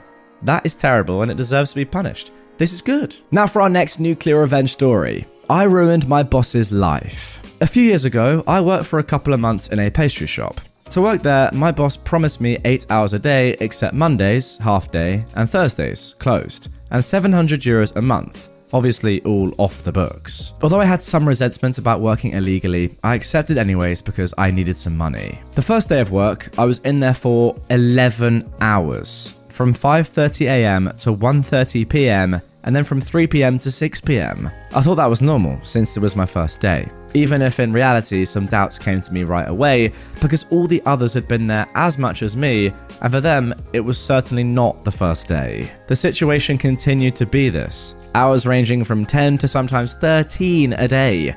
Furthermore, for 2 weeks in a row, on Monday, the day on which we were only supposed to work in the morning, we instead worked with the schedules of the other days. At the end of the month, I asked for my well-deserved salary, and my boss got angry, telling me that I was only thinking about money, when in reality, I hadn't even asked him to pay me for the multiple hours of overtime. He then told me that he would pay everyone at the end of the first week of the following month. The following day, after working as usual for 11 hours, at the end of the shift, he called me aside, telling me that since I'd been presumptuous, I had to show up for work on Thursday, even though it was my day off. Obviously, I got angry and replied that I'd worked much longer hours than those agreed, and that I would not show up for work on my day off. And so I did. Thursday came and I didn't show up, ignoring hundreds of calls from my boss and his wife. The next day, I showed up for work regularly and was severely reprimanded and then sent home for bad behavior. He told me that we would meet on Sunday to give me the money, and then I didn't have to show up again, which I already wanted to do. So Sunday arrived and he showed up with €300, telling me that I'd done little this month and that I hadn't been respectful towards him and his business. I got very angry and also went to call my father, who was waiting for me in the car. The two almost came to blows. So I took my father and we left, saying it wasn't over there. I kept in touch with some of my colleagues, some even over 18 years old, with whom I'd established a good relationship and who also worked illegally. They told me that the next day, he'd badmouthed me, saying that I was a person without any form of respect and dignity. In Italy, we say una cosa inutile. They'd witnessed the scene the previous Friday and were speechless. They thought I had to do something and not let me walk on my head like this, and they were right. So I decided to do something that no one has ever had the courage or the will to do. So I went to finance to denounce the fact that he had made most of his employees work illegally and that he had exploited them by underpaying. Obviously not alone, but with my colleagues who were also tired of being exploited to support me. So we decided on a day and time for a pop check and waited. The agreed day was Saturday morning from 9 to 10, the day and time when there was usually more workload. It goes without saying that contrary to what is thought of in Italy, sometimes justice works, And that day, finance, with a surprise check, discovered the whole situation and immediately closed the business. Subsequently, the owner, as well as my former boss, was investigated and sentenced to I don't remember how many years in prison. The business was seized, and now his family is having to pay more than €1 million in tax evasion for other reasons related to false receipts and other things that I don't quite understand. Oh man, this one is absolutely shocking. You just can't run a business like this without getting found out eventually. I'm sorry, it's just never ever going to happen. Especially if you treat your employees, well, they're not actually your employees because it's all illegal anyway, so let's call them slaves, this badly. Like, I get it. You know, you think you can get away with it. Fine. It's not good, but I can kind of understand why stupid people will try and do stuff like this to get around the system. But then if you treat those people so badly, then they're obviously going to report you, aren't they? How naive do you have to be to think that, yeah, okay, I won't give anyone a proper contract and I will completely abuse them with hours, and then I'll pay them under half of what I promised in the first place, and it will all be good. Like, no. You're so dumb. You're dumb enough to not even legally employ people, but then treat them that badly? You deserve to go to jail. Now for our third nuclear revenge story. Now this is where it gets a little bit more serious. Abuse me as a child, teenage me might ruin your life. I've wanted to tell this story for so long, and I figured this was the perfect place. When I was about 10 years old, my dad got a new girlfriend, Lauren. Lauren was an evil monster. When I first met her, she was lovely and friendly. I quickly liked her. But over the years, everything went downhill fast. It started small. Lauren would steal my things, then deny it. Of course, everyone believed her. She'd tell me that my dad loved her more than me, and that if she wanted, she could click her fingers and he'd never see me again. She read my diary, then told everyone what I'd written. She reported me to the RSPCA for abusing my animals. I wasn't. After a couple of years, she had my dad beating me. Yes, I know he was an adult with choices, and I hold him just as responsible. She would constantly tell my dad how bad I was and encourage him to hurt me. After a while, he'd always snap and end up doing what she wanted. There are so many more things she did, but you get the picture. My dad and Lauren separated when I was about 16 years old, but they had a house together still. It was around this time, as a suicidal, miserable teenager, that I decided I'd get even. I spent months on my plan, and this is what I did. I wanted Lauren's entire life to fall apart all at once, so everything had to be perfectly timed. I started by getting her fired with a minor criminal record. Lauren worked at a police warehouse for seized items, but naughty Lauren was stealing from the warehouse, so I made notes as to what she stole and when, and once I had a decent enough list, I anonymously contacted her boss with it. Lauren was immediately suspended, and after a few weeks, found guilty of stealing. She was immediately fired and charged with theft, including theft of a Class C substance. Now Lauren was unemployed and pretty much unemployable. On to stage 2. Lauren, with no income, needed to sell the house as she was now unable to pay her mortgage. My dad also wanted to sell so he could move in with his new girlfriend. So I made the house unsellable and pretty unpleasant to live in. My dad and Lauren were stupid and never locked their back door. I didn't even have keys. So I'd sneak in when I knew they were out and hide disgusting things. Bugs everywhere, old prawns hidden under floorboards. I even stitched some old prawns into the bottom of the curtains. Dead mice everywhere, including under Lauren's pillow. Live mice in the pantry. The house stank and no one could figure out why. Estate agents refused to list it, or would only list it for far under the value, and potential buyers would leave quickly after nobody could explain the source of the vile smell. Lauren was approaching bankruptcy, exactly what I wanted. Only one area of her life left to destroy. Lauren had been in a relationship for a year or so with this guy. I can't even remember the poor guy's name. We'll call him John. Well, Lauren was cheating on John, and with his own father, of all people. Now, poor John proposed to Lauren. He needed to know who she really was, though. One day, when Lauren had John's dad over, I got in the house via the unlocked back door. I grabbed her mobile, which she'd left in the kitchen. It took a few attempts and a lot of house watching to get lucky with the phone. And I texted John from her phone, pretending to be Lauren. I told him I was sick and asked him to come over. Of course, good old John rushed over. I unlocked the front door and texted him, letting him know to let himself in as I was in bed sick. I left and hid around the area. The drama was intense. Lauren and John's dad, half naked, chasing after John in the street, screaming and crying.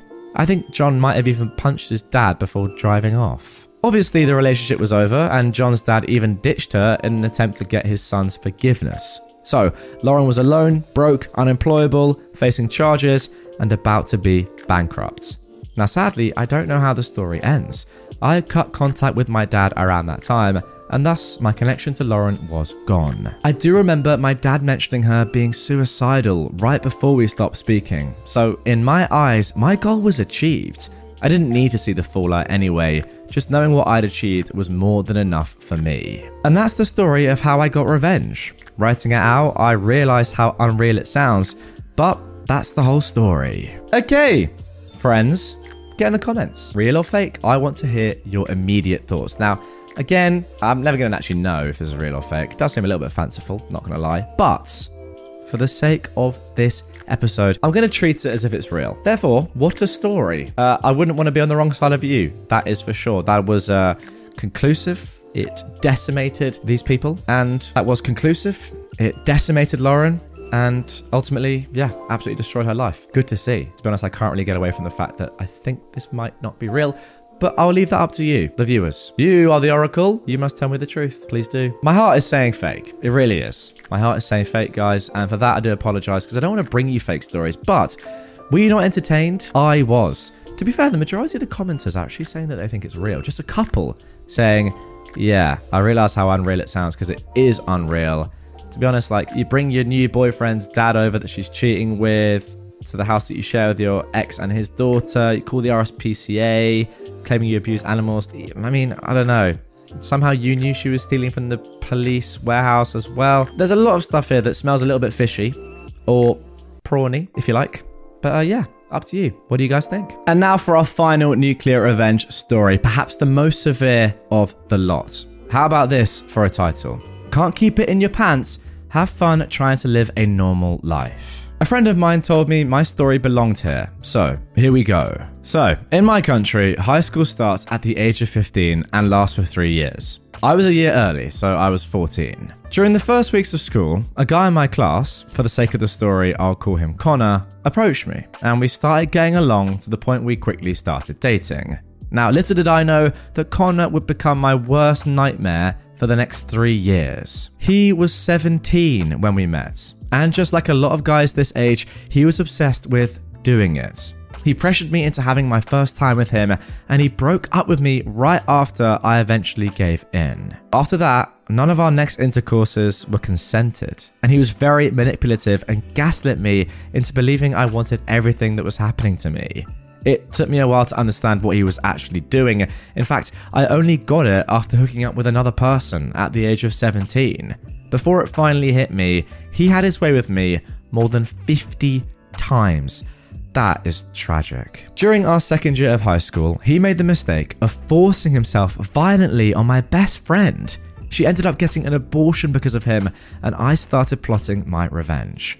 Originally, it was supposed to avenge her, but it ended up working for me as well. I noticed that not only would he only approach the first years, even if he was 20 when I graduated, but he'd also target the youngest girls among them too. He was repeating to me how much more attractive I was at 14 than 17.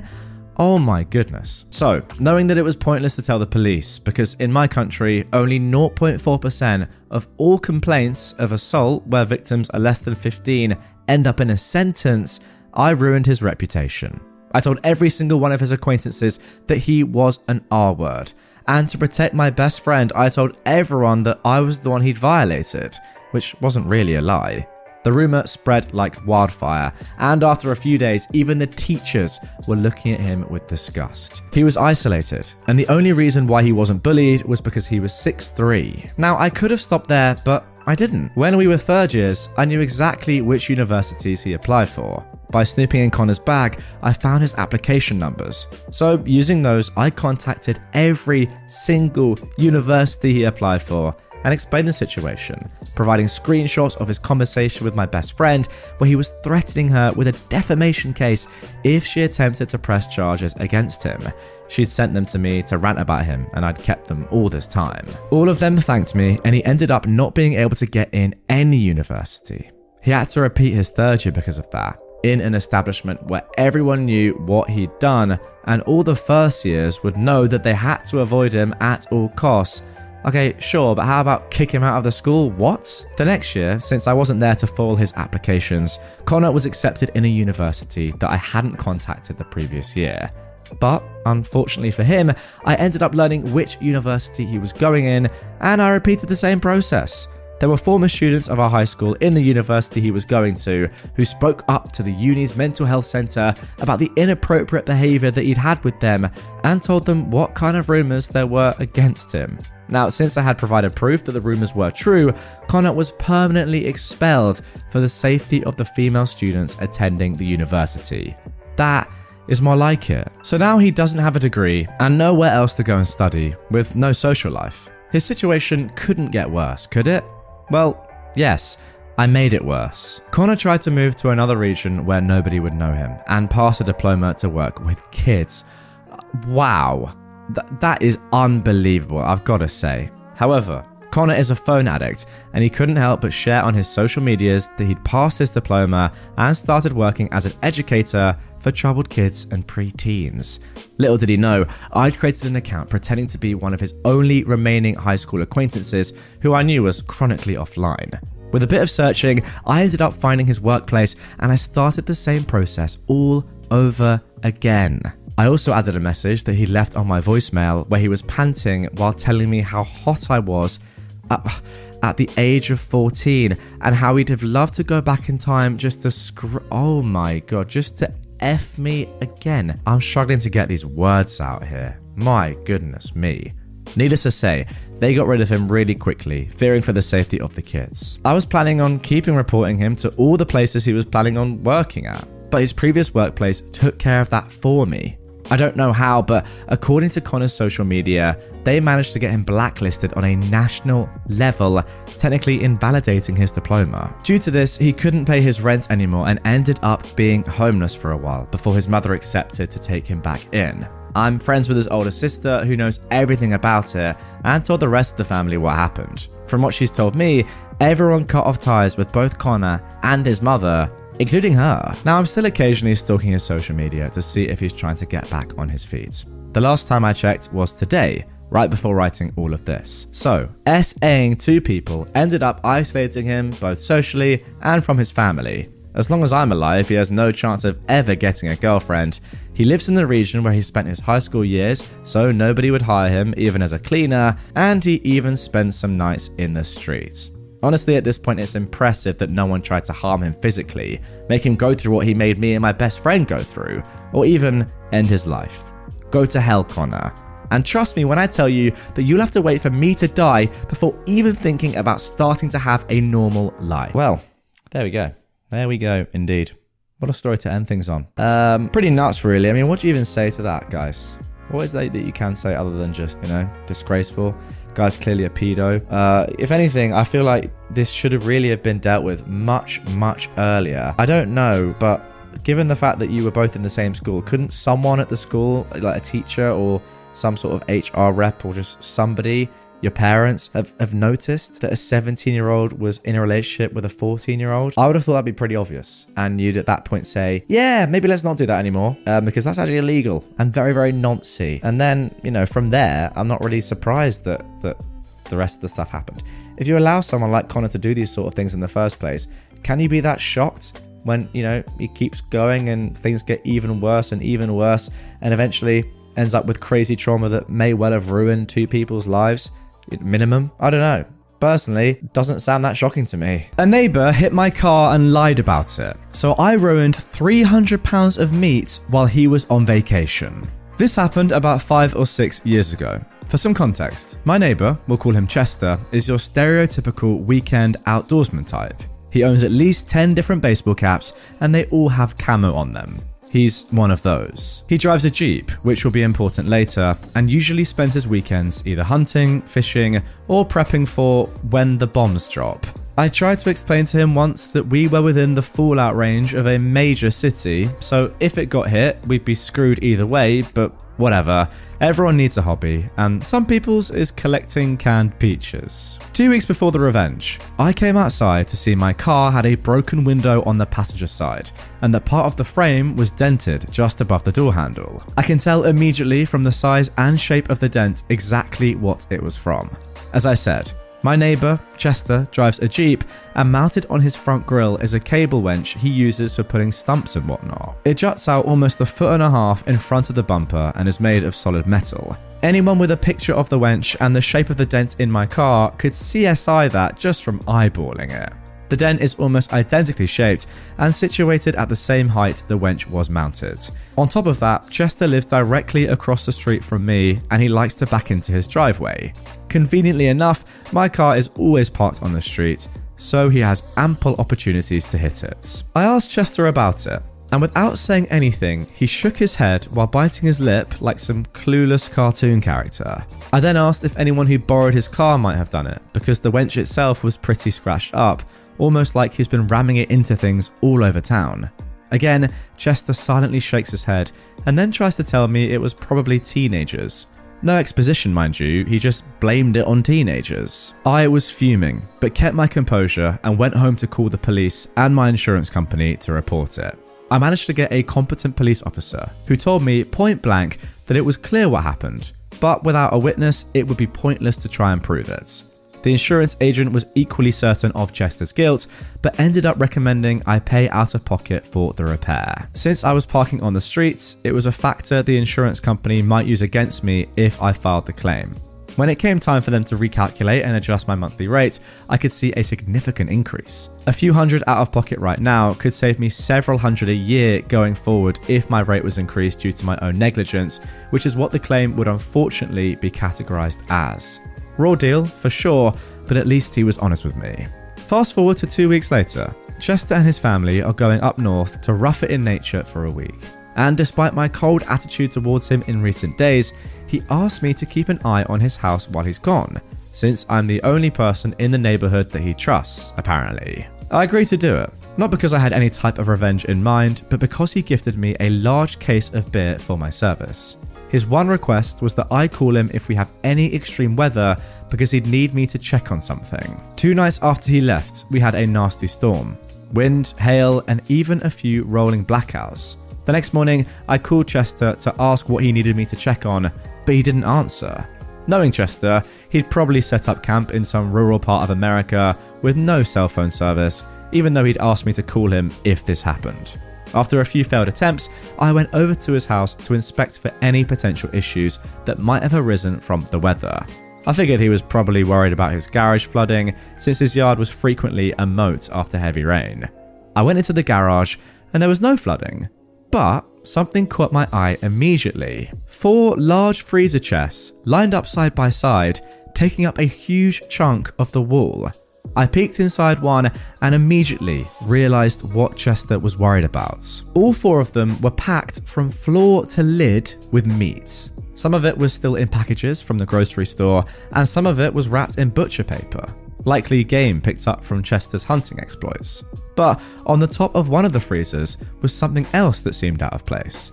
It was a red Solo cup full of frozen water with a penny sitting on top. I thought that was weird and dismissed it immediately, but curiosity got the better of me later that day when I got home. I decided to Google it, and what I learned instantly clicked as a way to get the ultimate revenge on Chester for hitting my car and sticking me with the repair bill. There's an old life hack that people used to use when they went on vacation. You freeze a cup of water, then place a penny on top of it and stick it in your freezer. If your power goes out, the water will eventually melt and the penny will fall to the bottom of the cup. If you return home and the penny is at the bottom of the cup, your freezer was off for an extended period of time, and now everything in it has potentially defrosted and become unfit for consumption. I've just clocked what's about to happen. That is brilliant. I immediately got up and ran back to Chester's garage to scope out the legitimacy of my nefarious deed. As luck would have it, Chester's circuit breaker was hidden behind a tool shelf, not directly visible to the naked eye. Who would put a shelf in front of a circuit breaker? Well, Chester, of course. So I promptly took the cup out of the freezer and sat it on Chester's porch to let it get a little sun. After a few hours, the ice had melted enough that the penny slipped right to the bottom of the cup. I then put the cup back in the freezer, being very careful to position it exactly where it was when I took it out, before moving on to the last phase of my insidious plan. I started blowing up Chester's phone with calls and frantic text messages. "Chester, where is your circuit breaker? I can't find it and your power's off. Get back to me ASAP." I did this countless times over the next 2 days before I finally got a call back from Chester. He told me immediately where to go in his garage to find the circuit breaker, which of course I already knew thanks to my prior detective work. I sat the phone down and flipped the circuit breaker twice. Once to turn it off, and then a second time to turn it back on, giving it just enough time to mess with the digital clocks on all his appliances. And with that, my revenge was complete. All that was left was for Chester to come back home, which took another 2 days. When Chester got back home, I was nervous, but eager to see if my charade had worked. The next day, I got a knock on my door. It was Chester. He asked me if I wanted some meat to give to my dogs. Apparently, the power had been off for too long and all the meat in his freezers had thawed out while he was gone, so he was throwing it out. I asked him how much he had, and he said it was probably somewhere close to £300. He didn't want to waste it all, so he asked if I wanted to give some to my dogs. I graciously helped myself to roughly half a freezer's worth of meat, some of which I stored in my own fridge, and the rest Chester was nice enough to offer to hold onto in his freezer until I needed it. The kicker is that Chester, of course, had no idea the meat never actually defrosted and was still perfectly good. That night, I helped myself and my dogs to a couple of nice steaks, courtesy of old Chester himself, who was still busy walking the neighbourhood, unloading the tainted meat on anyone who had a cat or dog that might want it. It was at least 4 or 5 months before me and my dogs went through all the meat Chester had given us. I don't know if I made all my money back for the repairs on my car, but I didn't have to buy any meat for many a fortnight. Well, there we go. What a brilliant way to start off today's episode. That was genius. I wonder if you guys can tell, by the way. Let me know in the comments down below if you could. The moment that I realized what exactly OP was going to do, literally a smile came on my face. I wonder if you could hear it in my voice there. But yeah, genius, so simple. I really like these sort of revenges where nobody really gets harmed. It's just good old revenge. Obviously, your neighbor Chester OP lost a lot of money here from the meat, but so did you, by him failing to tell you that it was obviously him that crashed into your car. So that's fair. That's karma. He deserves it. Simple as that. Let me know as well down below, guys, in the comments, when you realized exactly what OP was going to do and how simple it was. So good. Like, how can just doing this as an action, going outside, holding a cup of water, and then putting it back in the freezer cause this amount of damage? Like, think about that. That is absolutely insane. But yeah, loved it. Let's move on to our next story of nuclear revenge. Drive over a kid's bike, pay the price. Okay, this story took place a very long time ago, in the summer of 1969. I was about 12. I had an early morning paper route in my neighborhood. One of the first things that I bought with my earnings was a brand new 10-speed bike. It was silver with red trim. I was really proud of it, and I took very good care of it. I also used it to deliver my newspapers in the morning. One of my customers was often leaving for work around the time that I got there. I always made a point of parking my bike well off to the side while I went up to deliver his paper. This particular morning, he turned too soon and too sharply while backing out of his driveway, and backed right over my bikes, ruining the front sprocket and derailleur. He stuck his head out the window and asked, "Is it okay?" "Not exactly," I said. "Well, that's what you get for leaving it behind my car." Then he drove off. I walked at home, crushed and upset. I felt helpless against this adult who clearly had no intention of doing anything about it, and I didn't know what to do. My hurt, frustration, and powerlessness gradually turned to anger. I stopped delivering his paper, and when he complained, I told my supervisor that I was delivering, but he just liked to complain. So ultimately, it wasn't held against me. But the real revenge was yet to come. He lived on the main route through the neighborhood that all the kids took to go to the local 7-Eleven and other places. His mailbox sat on a steel fence post loosely set into the ground. That summer, I got in the habit of pulling it up and throwing it over the fence into the cemetery across the street, maybe once or twice a week. It was fun and mischievous, but it still didn't satisfy my need for revenge. He had 3 large frond shrubs in his front yard that would grow to 6 or 8 feet over the course of the summer and then begin to die back. They were several feet apart with nothing else close by. One August evening, I threw a lit match into one on my way home from the 7-Eleven. I never heard anything else, but on my route the next morning, it was just a burnt husk in his front yard. Over the next couple of weeks, I did the same to the other 2. I was beginning to feel a bit satisfied. But one morning on the way home from delivering papers, I had an inspiration. I saw that the side window of his garage was open. Now, I knew that what I was considering was taking it a bit far, but I was an impulsive kid, and I thought that tit for tat was fair. Back in the day, everybody carried road flares, aka emergency flares, in their cars. So I climbed through the window, found 2 flares, lit them, and stuck one right under/behind each of his rear tires. Then I climbed out and hightailed it home and went back to bed. I didn't go back to see what happened, and I stayed away from the area for several days. I knew that I'd ruined his tires. I never saw the result, but I didn't care, and I never did another thing to him. Well, my immediate reaction to this story is that perhaps this is a little bit strong, potentially blowing up someone's car. I mean, who knows what actually happened to the tires, if it was just the tires or if it was more. But then, this is a guy that took advantage of a kid, and pretty much in his head, I imagine, was just like, you know what, because you're just a child, I don't really care that I've broken your bike, just deal with it. But there's no way that he'd have the same reaction if it was an adult and an adult's bike. I just don't believe that. I think he's only said that and done that because you're a kid and probably didn't expect any repercussions. And you showed him that sometimes kids can get better revenge than adults. Phenomenal stuff. Now, you know what's actually amazing about this story is that this happened, 54 years ago? So this guy, OP, is now in his 60s, mid-60s, just chilling on Reddit, just writing out this story and saying, you know what, yeah, I'm a fan of this subreddit, and I was one of the originators. You know, this revenge is over half a century old. It's so good. I absolutely love it. And yeah, great stuff. A lawyer's pro-revenge on a wife beater. Let's call him Joe. I have to call him something. The man I ruined, but I can't call him by his real name, so let's call him Joe.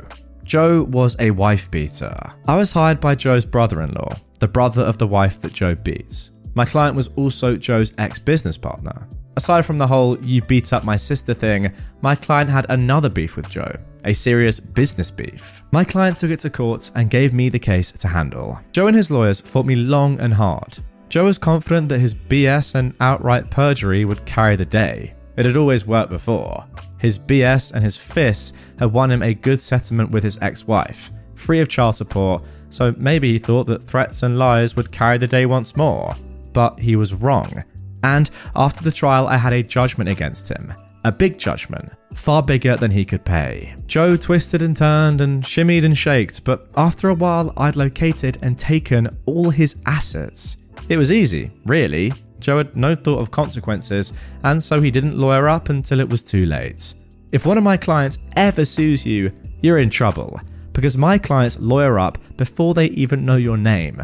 But Joe didn't lawyer up until the process server threw the papers at his feet, and by then it was far too late. I went through Joe's assets like a meat grinder, and after a while, Joe had but one property left, a house, and he clung to that house, thought it was rented out and his sole source of income. Joe lived in the unfinished basement, and he survived on what the upstairs tenants paid him.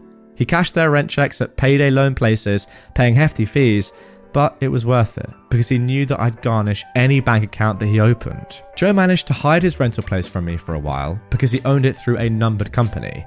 But my investigator found him one day and followed him home. Joe self-repped his way through the next stage, which took a couple of years, while I punctured his corporate veils and his sad efforts at a fraudulent conveyance. But in the end, I had his last house, the house where he lived in the unfinished basement. Joe stepped out one day to get a pack of cigarettes, and when he came back, the sheriff had changed the locks. "Can my client at least live in the basement?" Joe's lawyer said to me, pro bono, because by this point, Joe had nothing to pay lawyers. I knew the pro bono guy. He practiced law nearby. As I was talking to him, I could see Pro Bono's guy's office window across the parking lot from my office tower window. Ask the purchaser, I said. It's out of my hands. And it was. I told Joe's lawyer that the new owner, a nominee, one of my client's employees, wouldn't let him back into his trashy basement apartment. Joe, a man who had owned this and that here and there and all over town, had just lost the last thing he owned on earth. Except for his truck. He still had his truck left. Joe's truck was this big gas-guzzling beast that he drove around in. It was too old and too frail to be worth seizing, so I let Joe keep it. And I was glad I did that, because now the truck was where Joe slept, until he made a mistake and lost his truck too. He lost his truck the day I got a phone call from the tenants at the house that Joe used to own. He came back and parked his truck across the driveway, the tenant said, adding that Joe had gone nuts. He'd parked his truck there in a rage, out of spite, and then walked into town, saying he'd be back later that day to sleep in his truck. Can you get around the truck? I asked. The tenant could not. The driveway was blocked. I called one of the tow truck guys that I used to defend back in my criminal lawyer days. And in a couple of hours, that truck was gone and parked somewhere else. Somewhere special in accordance with my specific instructions. My guy wants his truck back, the pro bono lawyer said the next day when he called me. Not happening, I said. I stood in my office 15 floors above the parking lot and looked down where I imagined my pro bono counterpart was standing in his office, facing the same lots. But you have no right to the truck, he said. Well, he has no right to block a man's driveway, I replied. It was terrible, really. Standing up high, pronouncing words that took away a man's final asset, the last thing he owned on earth. I imagine that this must be what God feels like, before he strips a man of everything and sends him to hell. Are you really gonna make me go to court over this? Said the pro bono guy. Do what you gotta do, I said. And pro bono guy said his client was coming in the next day to sign an affidavit, and then they were going to court to get the truck back. But I was unconcerned. The next day was bright, and the sun was shining, and it was 9 a.m. as I looked out the window and sipped my coffee. My phone rang. I picked up, and it was Pro Bono Man.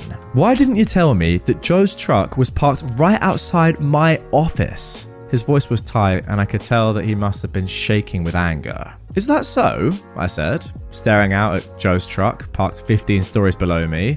How careless of my bailiff to leave the truck where your client could easily take it back. I really must speak to him. Very funny. My client's going to sue. No, he isn't. He's going to get in that truck and drive away right now. I told my tow guy to fill up the tank, and he gave it an oil change too, gratis. Tell your client to get in his truck and drive off, and that if I ever see that truck again, I'll seize it to satisfy the rest of my client's judgments. Pro bono guy tried to argue, but I was firm. Then I put the phone down and picked up my coffee. A few minutes later, Joe walked out of his lawyer's office and over to his truck. As he walked, I saw that there was no longer a bounce to his step. The joy had gone out of him. Joe wasn't the first guy I ruined, and he won't be the last, but he is the only one whose final ruin I witnessed from on high, from my office, and it was one of the most powerful experiences of my life. Watching a man walk to his truck, knowing that I'd stripped him of everything else he had, and that he owed his possession of his last asset, his truck, to my mercy. Joe drove away, his big ancient truck spilling clouds of smoke from the exhaust. I was pretty sure I'd never hear from him again, and I never did. And there we go. That is the end of that one. Now, again, might seem a little bit harsh, kind of like the first story, but with this one, we need to remember, and I was trying to remind myself as I was going through this, Joe is a wife beater. Does it get much worse than that? No. So therefore, of course, this is all completely vindicated. Now, to be fair, this does kind of read a little bit like fiction, but I'm just looking back through OP's posts just on his Reddit account, and it is all lawyer stuff. So I do believe that OP is an actual lawyer. Maybe they're just good at writing as well and came up with this. Thought it was brilliant. Well written for sure. If I must admit, it did read a little bit like a story rather than an account of events, but yeah. Great stuff. Let me know down below what you thought. An attorney's dream case. My parents versus the bank. In 1973, my parents had enough money to build a little ranch house in the country. The small bank in town approved the mortgage, and the bank signed a contract to give Bob the money to build the house. Bob, as it turns out, was overbooking himself all over town, leaving his clueless minions to do the actual work. The build took longer and longer, with more and more work having to be ripped out and redone. We're not talking about using the wrong color paint or nailing up some wonky trim here. The architect forgot to fully erase a line on the blueprints, and the framers built a wall through the bathtub.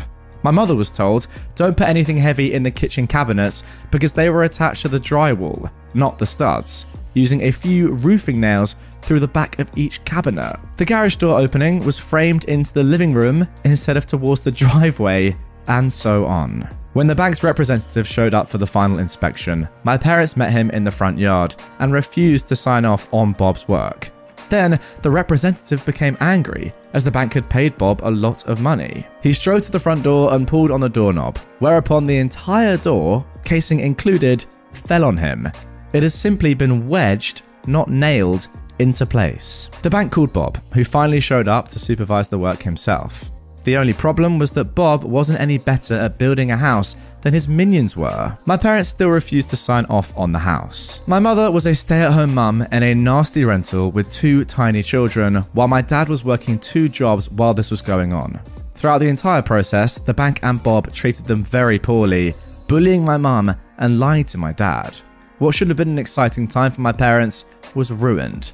My mum cried a lot, and my dad got depressed. Finally, the bank threatened my parents with foreclosure, and Bob threatened to sue my parents for breach of contract because the bank refused to pay him any more money. So, my exhausted parents went to an attorney and gave him the rundown. Plumbing, electrical, tiling issues, the whole sorry mess. My parents were scared. All they had was their small down payment savings, so if this became a lengthy court battle, the bank and Bob would win. The attorney, Tom, was kind, but my dad said he could tell that he and Mum were doomed from Tom's facial expressions as he sorted through the paperwork. Then, abruptly, Tom smiled. "Let's get everyone together for a meeting," he told my parents. "Tomorrow." So, my parents, Tom, the bank's representative, the bank's attorney, Bob, and Bob's attorney met at the bank. Tom didn't give anyone else time to begin. He said, "Well, my clients have decided that they no longer want this house. Please remove it." Everyone else starts to laugh. "Remove it? Have you lost your mind?" Tom, in a sweeping theatrical gesture, placed a deed on the table. "My clients own the land the house is sitting on outright. They no longer want the house, so get the house off my client's land." Bob's attorney stared at the deed and then turned and stared at Bob. "You built a house on land you don't own?" Bob nodded. The bank's attorney started yelling at the bank's representative. "You didn't finance the land the house is on?" The representative stammered, no. Tom said firmly, "As I said, gentlemen, you're trespassing on my client's land. I expect the house to be removed and the land returned to its original state at once." My dad said he'll remember the blank looks everyone on the other side of the table passed to one another for his whole life. Sure, the bank could foreclose on a house that wouldn't exist by the end of the week, with no way to recoup the money. They didn't even own the land it was on. Bob was out the 50% he'd paid out of pocket, plus he was on the hook for tearing down the house and removing it. On top of that, the bank would undoubtedly want him to repay the initial 50% they'd given him. So could they have gone after my parents? Well, sure. A foreclosure would have meant bad credit for my parents moving forward, and they might lose their down payment. But to sign off on the house in its condition at that time would have meant thousands and thousands of dollars in cash to replace/repair everything from the roof to the basement before the house could be safely lived in. The bank knew my parents didn't have that kind of money, but they're the ones who approved the mortgage. Suddenly, my parents were good people. It was all such a misunderstanding, and the bank and Bob couldn't do enough for them. The house was brought in line with the original blueprints and specifications immediately at no extra cost to my parents, but at considerable cost to Bob. My parents signed the mortgage. Bob got the rest of his money and just about broke even on the build.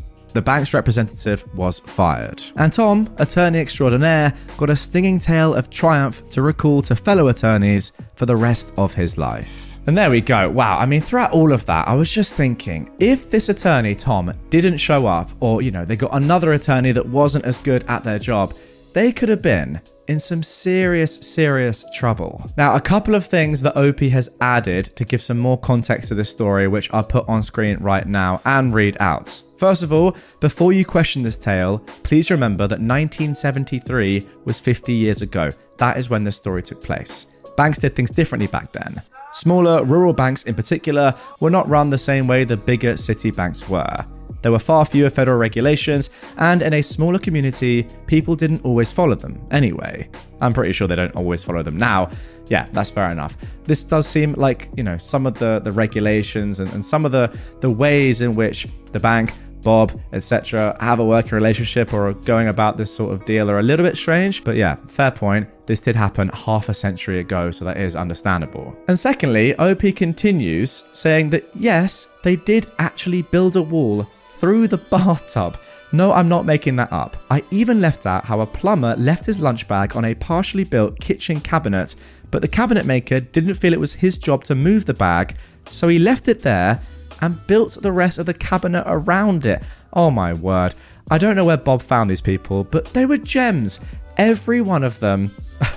Unbelievable. I mean, yeah, crazy. Everyone in this story just really isn't up to their job. I think we can all agree on that. But my word, I'm just so happy that Tom really helped save your parents. Hey, it's Paige DeSorbo from Giggly Squad. High quality fashion without the price tag. Say hello to Quince. I'm snagging high-end essentials like cozy cashmere sweaters, sleek leather jackets, fine jewelry, and so much more. With Quince being 50 to 80% less than similar brands. And they partner with factories that prioritize safe, ethical, and responsible manufacturing. I love that. Luxury quality within reach. Go to quince.com/style to get free shipping and 365-day returns on your next order. Quince.com/style.